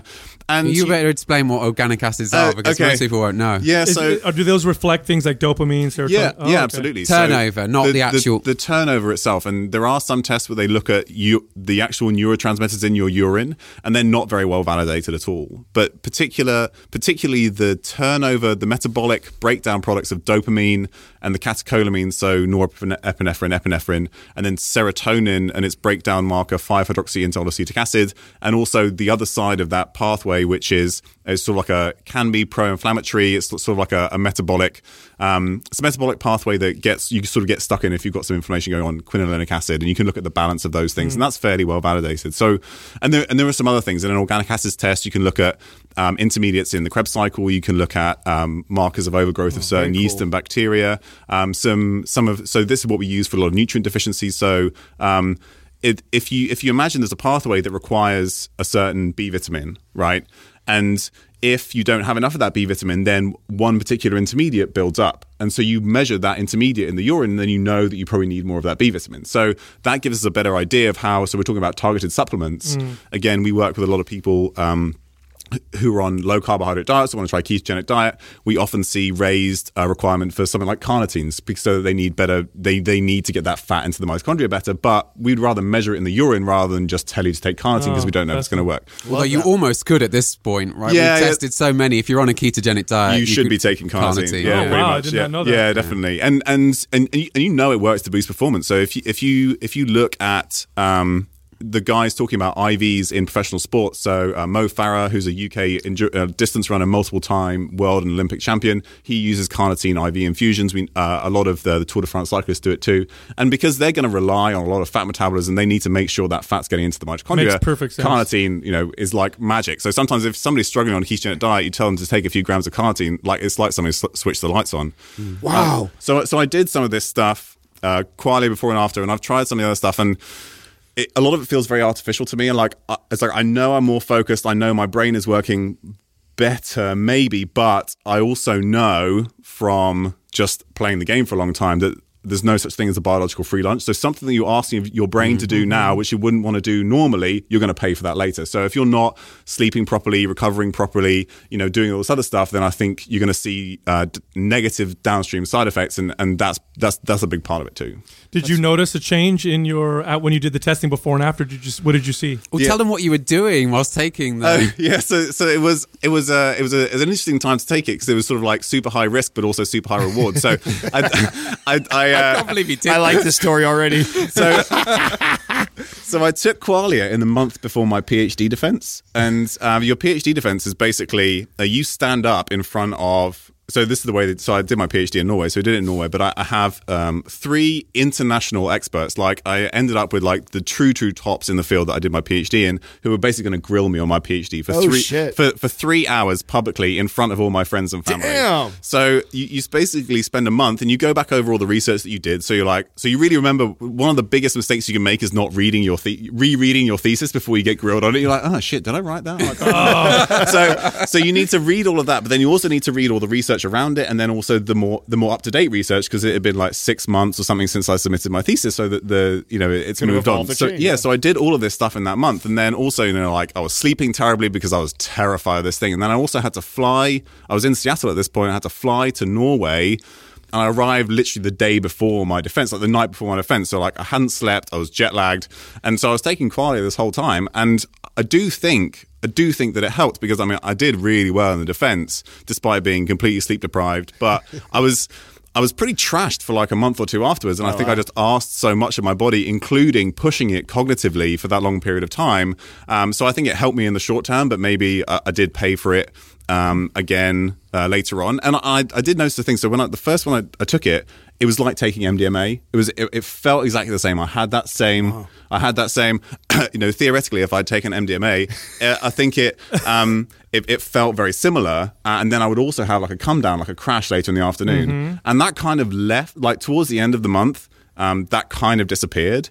And so then I feel like I maybe wasn't getting as much out of it. They'll tell you that it changes over time because you're building these things up, and it's difficult to tell whether that's true or not. So there's kind of benefits and downsides, but after playing with most of the ones on the market and trying them out, I've kind of decided I've kind of stopped using them. Actually. I agree. I've done a lot of personal experimentation with the racetems in particular, piracetam, aniracetam, oxiracetam, and the new Pept, yeah. and all of those. And what turns me off of the synthetic nootropics and what turns me off anything that I take that's synthetic is I notice a tolerance building effect, and then I notice increased side effects as I continue to take it, which tells me that my body's adapting in some way, which usually means there's some kind of negative feedback. And then it's not a true nootropic, because if it's a true nootropic, you shouldn't become resistant to the effects. You should get the same effect every day, every time you take it. Right. It's more of an acute. And here's the thing: is it really a nootropic, or is it perceived?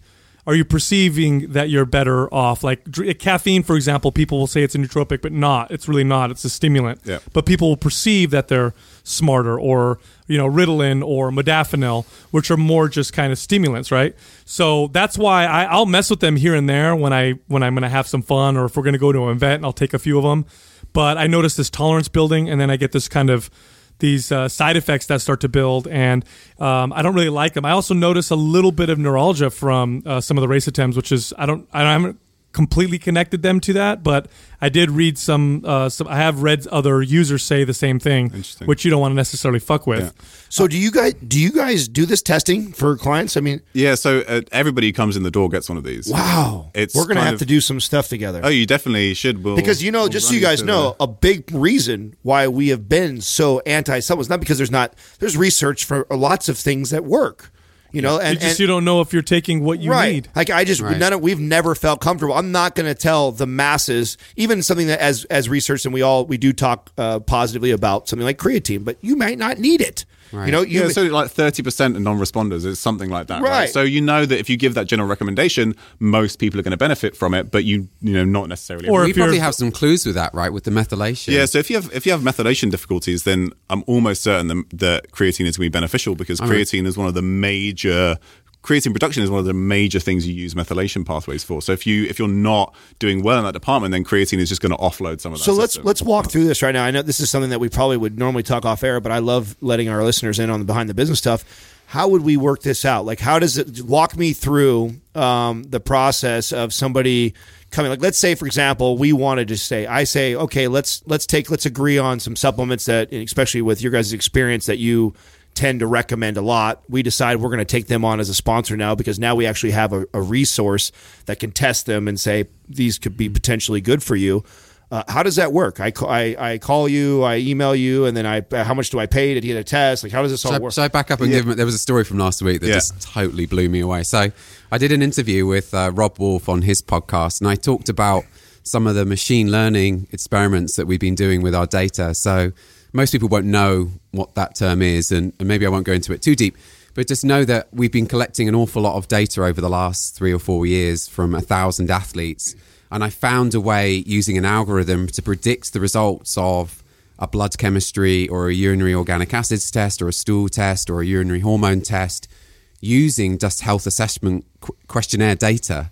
So I can get you to answer 51 questions, closed-ended questions with radio buttons, and then I can use that data to predict what we're going to see with dopamine turnover, say. And so I talked about this on the Rob Wolf podcast last week, and somebody heard me on that podcast. They heard me talk about my health journey, and they're like, holy shit, that happened to me. What did you do? And then he came and did the 7-minute analysis, which I'll give you a custom link that you can put in the show notes. It's important that I understand where everyone is coming from because my algorithms may not work as well on people who come from a different audience. You have to understand that all of our clients, they came mostly from Rob Wolf and Ben Greenfield, and I don't know. And they tend to be endurance athletes. A little bit of a self-selection bias. Exactly. So it's I don't know how important this is. So I'll give you a custom link to put in the show notes if people want to do this analysis. But anyway, this guy did the analysis, and he knew his main complaint. I know this because he wrote in there's like a text area. His main complaint was elevated sex hormone binding globulin and low testosterone. And then my algorithms predicted perfectly low testosterone. And then on the next page, after he finished the analysis, I showed him a whiteboard explainer video on the effects of cortisol and testosterone that Tommy and I put together.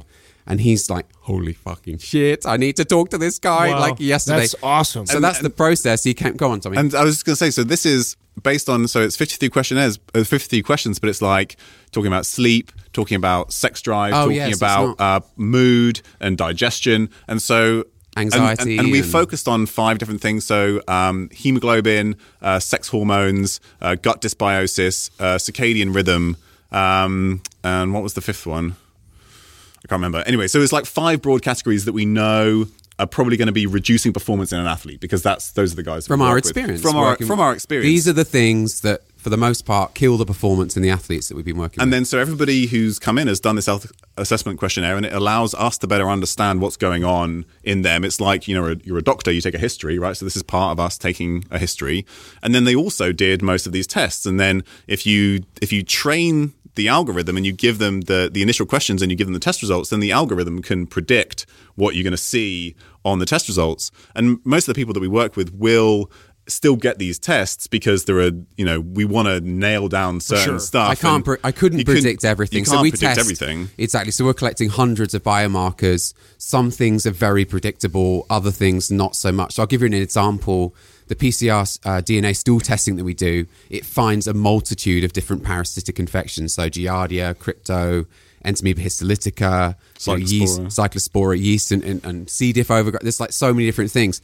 And when I say machine learning, specifically what that means is I'm training the algorithm by example. I'm actually showing, here's an example of somebody with a Entamoeba histolytica infection. Here's an example of somebody with a Cryptosporidium infection. Well, I don't have that many examples. Even though we've worked with 1,000 athletes, I think I've only seen Entamoeba histolytica maybe 2 or 3 times. That's not enough training data for the algorithm. So there's only certain things that we can predict, but with enough data, you should be able to. Yeah. So this is the thing. If we were to get together, if I was to start, say, a data co-op, and so you've interviewed Michael Ruscio, maybe we could get together with him.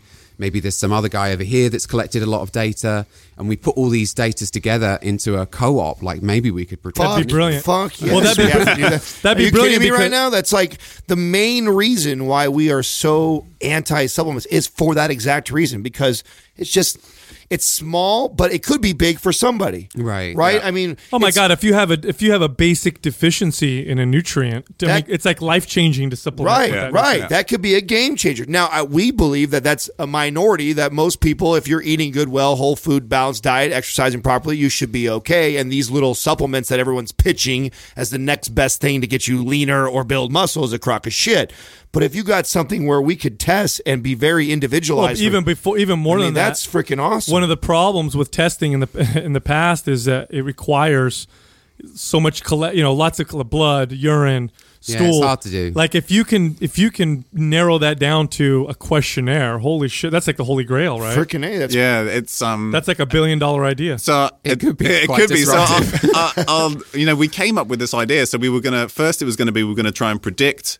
So people don't like doing stool tests. Urine tests are easier. Blood tests. I mean, blood tests are like the gold standard because they've been used for the longest time. We understand them the best. So we were going to try and predict, say, stool and urine from the blood, and then we sort of like moved further and further away. So like we have all this questionnaire data. Like, could we predict that somebody has a lower than optimal hemoglobin level or lower than optimal testosterone level because there's certain things that say on a questionnaire? And like when Chris was sending me back the results with like the sensitivity and specificity, so the likelihood that a positive result is truly positive and a likelihood that a negative result is truly negative, like I was like, this just can't be true. Like I don't believe that it's actually that good, but it's it's almost at gold standard levels, like 90. So if anybody understands the that statistics, yeah, so 90+% sensitivity and specificity in general, like not for everything, but for most of the things. And you're like, if you can just do that from a questionnaire, and yeah, so we'll maybe Fuck me, that's money right there. hell yes. and That so is. maybe we'll say that somebody has a gut dysbiosis, but yeah, then maybe we need to do some stool testing to truly figure Sure. out what the problem is. But if we know where to start, right, Right. already you've reduced the cost and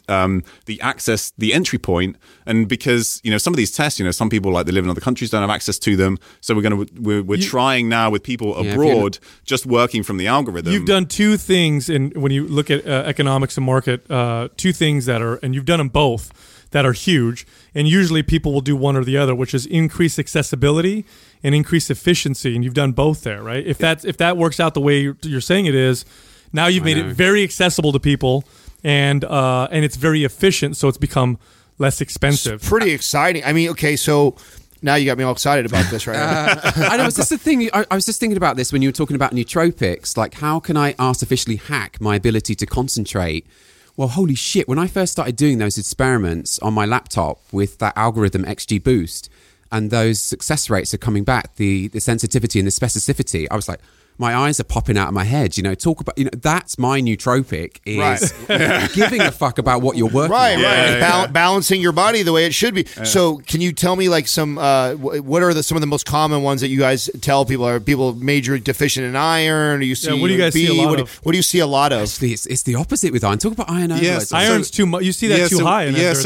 Well, now that we know that it's all in Captain Crunch, I get it now. This is actually, so we went on the Ben Greenfield podcast and we talked about iron overload, and we did like a mini sort of program where people come to us, get a blood test, and we sort of look over things. And what we really found was that and it tends to be, or say masters age athletes, so maybe 30, 35 plus males, and they almost all have some degree of iron overload. And it's something, especially if you're a successful athlete, there's definitely a trend towards, if you have a tendency towards iron overload, you also have a tendency towards high hemoglobin levels and, higher performance. So you kind of like, you're self-selecting into that population because you're already somebody who's going to be performing better. But in the long term, it's potentially going to cause issues. So we actually see, you guys advocate like bloodletting? Yeah, absolutely. It's true. Yeah. Donating blood is one of the best things to do for too much and iron. we recommend it to loads of people. Go to your Red Cross and donate blood. The problem is that both Chris and I are Brits, and in the US, if you're British or you grew up in the UK, you're not allowed to donate blood because they think we all have BSE, mad cow disease. So my ferritin I know is a little bit high. I'd really love to donate blood, but I can't. You just play, dude. You just Yeah, so I've got the equipment at work. I think I just might bleed just do it yourself. myself. Yeah. And I've gone full Start to circle. look like a vampire in your cabinet's full of blood. I've gone full circle. So when I was sick, I was in the hospital having iron infused into me because I was absorbing it so badly from my food.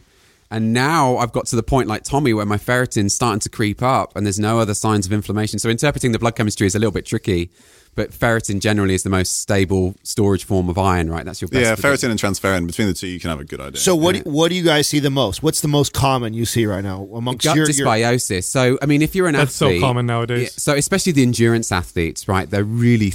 this includes me, by the way. I'm still going out and doing this. That's exactly what I'd be doing right now if I wasn't recording this podcast, is I'd be out on my mountain bike, thrashing the hell out of my gut. And what I mean by that is when you exercise, it's normal exercise physiology for the blood to be diverted away from the gut towards the exercising muscles. And think about it from an evolutionary perspective. This makes perfect sense. You're being chased by a tiger. What's the point in investing in digestion? That's a long-term building project. Let's just get those muscles going, get the fuck out of here. And then, in fact, if you get scared hard enough, you literally shit yourself or throw up. Yeah, like everything just get it out because you don't. Yeah, you're not got nothing to do with it. Yeah. But yeah, so what happens is you divert blood away from the gut, and then when you stop, the blood comes rushing back in quite quickly, and you can see a reperfusion injury. Maybe you should talk about that, Tom. I feel a bit weird talking about that. It's just so my so the research that I did part of my PhD was in like stroke models. So particularly pediatric newborn babies was actually my the area I did my PhD in. But so anytime you have the blood cut off to an organ, say it could be the brain, it could be the heart in a heart attack, then when you get a buildup of metabolites, so it's actually, you benefit from this when you do like blood flow restriction training, right? You get an increase in metabolites, and then when you remove the cuff, say, you get sort of like a rush of blood back, and that's kind of sort of part of the adaptation too.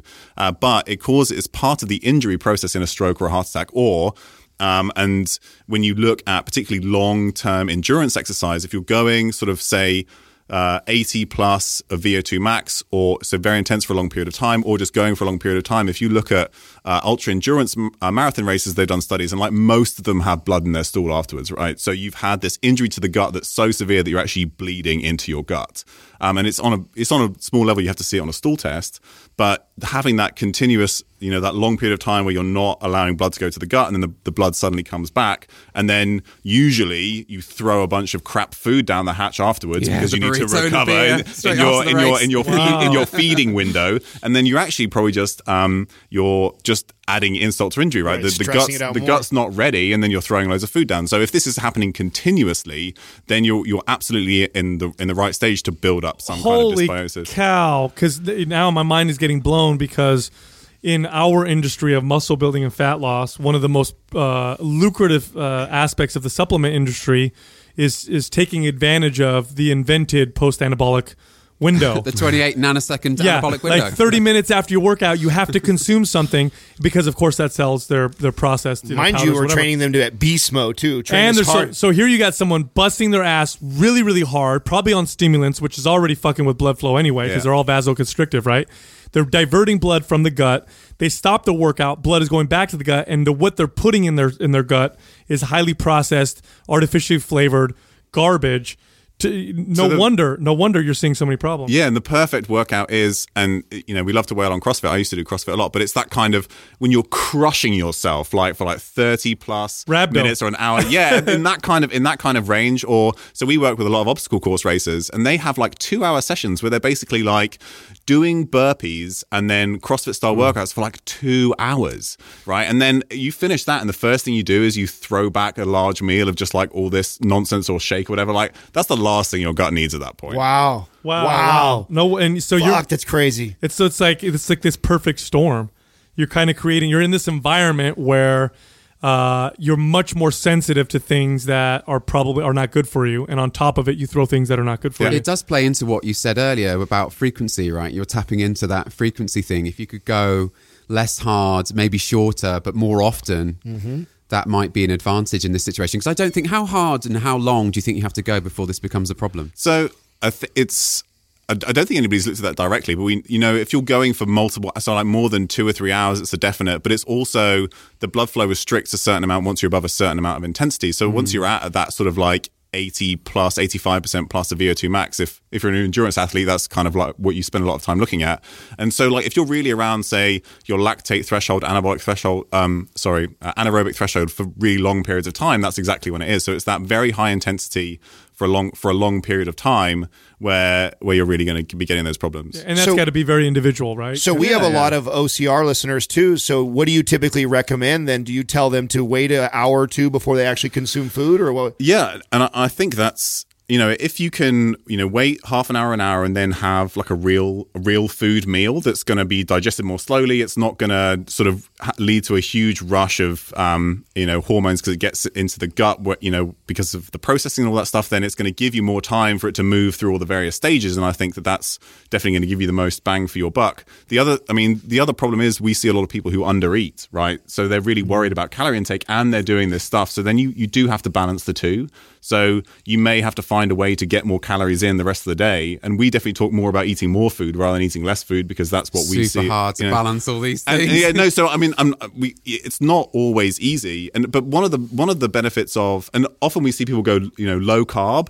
Or keto, and then try and do CrossFit or obstacle course racing, and that's just like a recipe for disaster. Never seen it work. Never seen it work. But if you get better at having periods of time where you don't need to eat, so say you do like some sleep low, so you deplete glycogen stores, and the next morning you just do something light and aerobic, and so you increase your ability to metabolize fat. You're also then going to increase your tolerance to longer periods without food, right? And so then I think one of the benefits that you have of being somebody who's metabolically flexible, if you want to call it that, or if you want to call it fat adapted, or whatever your terminology is, if you can go longer periods without eating, then you're actually going to give your gut a rest some of the time too. And not only that, but you increase your sensitivity to some of the things you're eating, which, for example, like protein is another one. Like constantly consuming high amounts of protein all the time, there's actually some studies that are suggesting that every once in a while restricting protein and then reintroducing it increases protein synthesis. Yeah. Your body becomes more. So are you familiar with some of this? Yeah, and I think that's the same.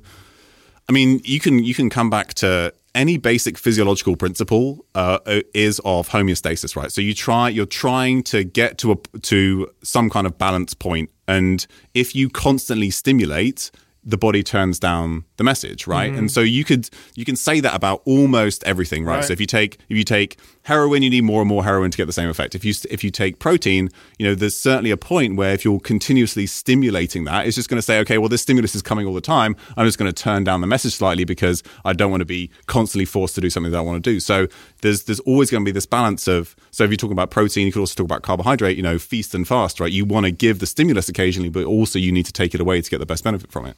Wow, fascinating. Now, what do you think about in terms of to prevent gut dysbiosis in athletes? Comparing things like ketogenic diet versus, because I know for long distance endurance, ketogenic dieting seems to be okay for a lot of them, right? Yeah. What's better for, or is it entirely individual? I mean, my experiences can be very, very individual. Yeah, I think it is going to be really individual, and so you're always going to come back to it depends. And if you try it and you feel like shit, then you're probably not doing the right thing. That's tricky though, because you might feel like shit in the beginning, in the short term. And there's definitely some studies. So my background when I first got into some of this more kind of holistic type health approaches, health engineering we like to call it, rather than medicine, it was through multiple sclerosis research. And my stepbrother has multiple sclerosis, and we kind of tried to deconstruct the disease to figure out all the kind of things that could be happening. And in some of the MS research, they've kind of shown that in the short term, if you go on a ketogenic diet, the diversity in certain, so diversity isn't always good, but, in general, it tends to be better. But some of the beneficial species, the ones that we think are almost certainly beneficial, they tend to decrease in the short term, but then they increase again in the long term. So, sort of early on, maybe you don't feel so good, maybe you're not getting quite the same performance, but in the long term, you might see a benefit. And it's kind of like, I always use the analogy of heart surgery, right? So if you look at heart surgery, in the middle of it, it looks like a murder. But if you went to the end, actually, you sewn the guy up and he walks out the door. So some things will take some adaptation. But, in terms of preventing that kind of dysbiosis, we know, so treating, what you use to treat and what you use to prevent are going to be slightly different, right? So we know that if you're reducing symptoms, something like a low FODMAP diet could be really beneficial. You could even go as far as an elemental type diet. I know Michael Ruscio talked a little bit about this stuff on your show too. But one of the big problems is going to be that food processing. So the food is coming into the gut in a state that the body isn't used to, and then you're going to drive a certain bacterial population in a part of the gut where you don't want it. So that's a big part of the problem too. So if you're just eating actual real food, that's going to be really beneficial to start with, and that's going to prevent you causing those problems down the line. And then also just that, not like you said, that continual stimulus, like you come straight off the track or straight off the training session, and you just suddenly throw a bunch of food down the hatch.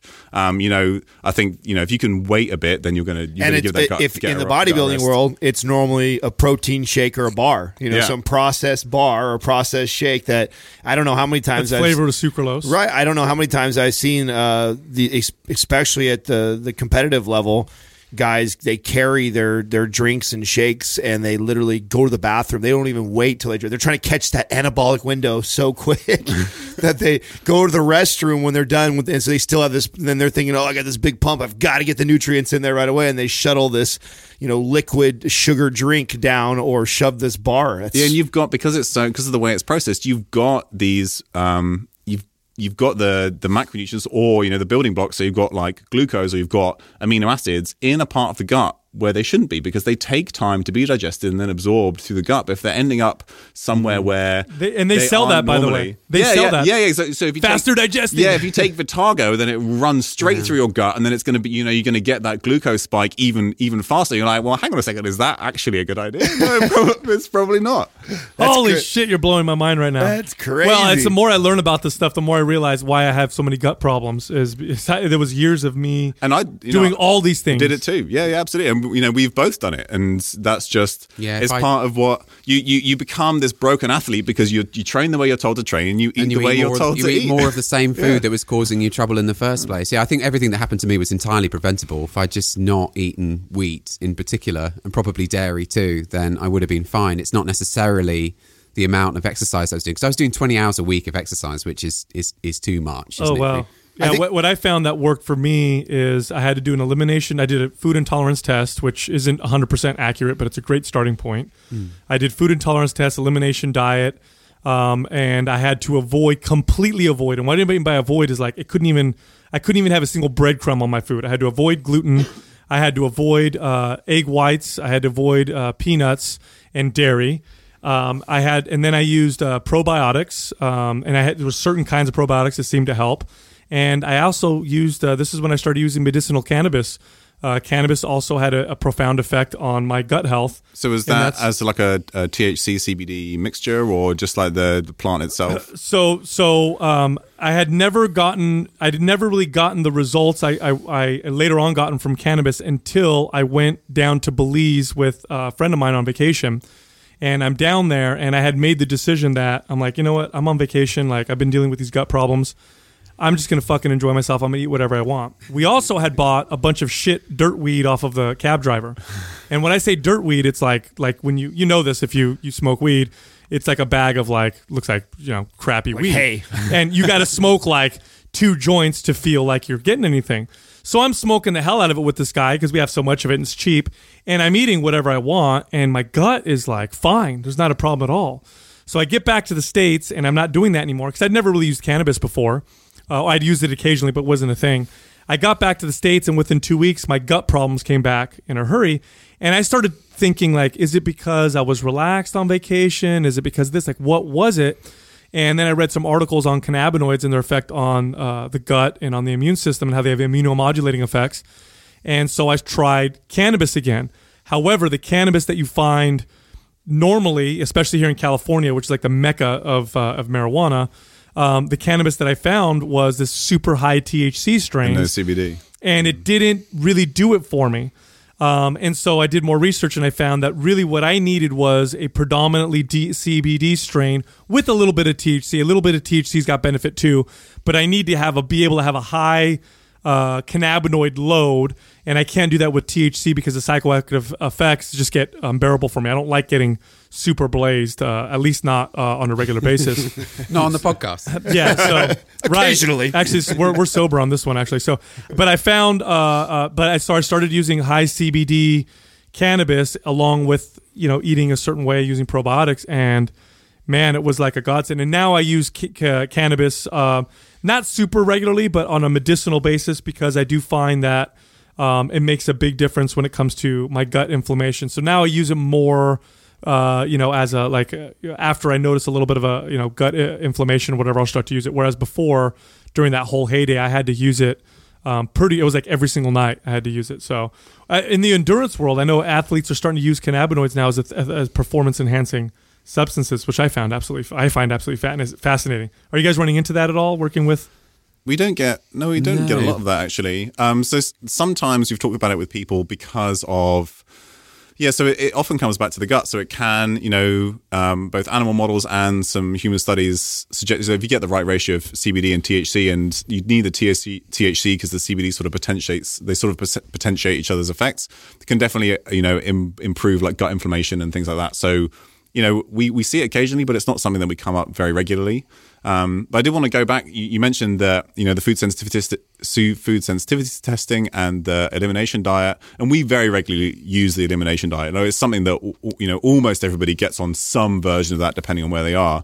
And we don't actually do food sensitivity testing because it's really expensive. And the elimination diet, if you look at, even you could go to traditional medicine, traditional rheumatology, and they'll tell you that to figure out what food intolerances or allergies you have, the elimination diet is the gold standard. Yeah, still, period. And so it's time consuming, but what it also does is it makes you be mindful about how the food affects you. Right. So you remove food, and then when you add it back in, you have to think, oh, hang on a second, how do I feel after I eat this? Oh, I feel like shit, so I shouldn't eat that anymore. Teaches you so much more. And so, the process of being mindful, and this is something that Chris talks about a lot. It was my wife. So my wife had spent quite a lot of time in the lab studying dairy allergies, and she was like, yeah, no, you don't need to do a food sensitivity test. This is bullshit. And in fact, if anyone listening, if you want to PayPal me $400, I will. I'll use my algorithm. No, I won't even use an algorithm. I'll just send you the list of foods. Because what it's going to be is you're going to be sensitive if your gut is messed up and inflamed. You'll be sensitive to whatever you're going to be sensitive to whatever you're eating a lot. Exactly. And then there's definitely some regular offenders. So gluten, dairy,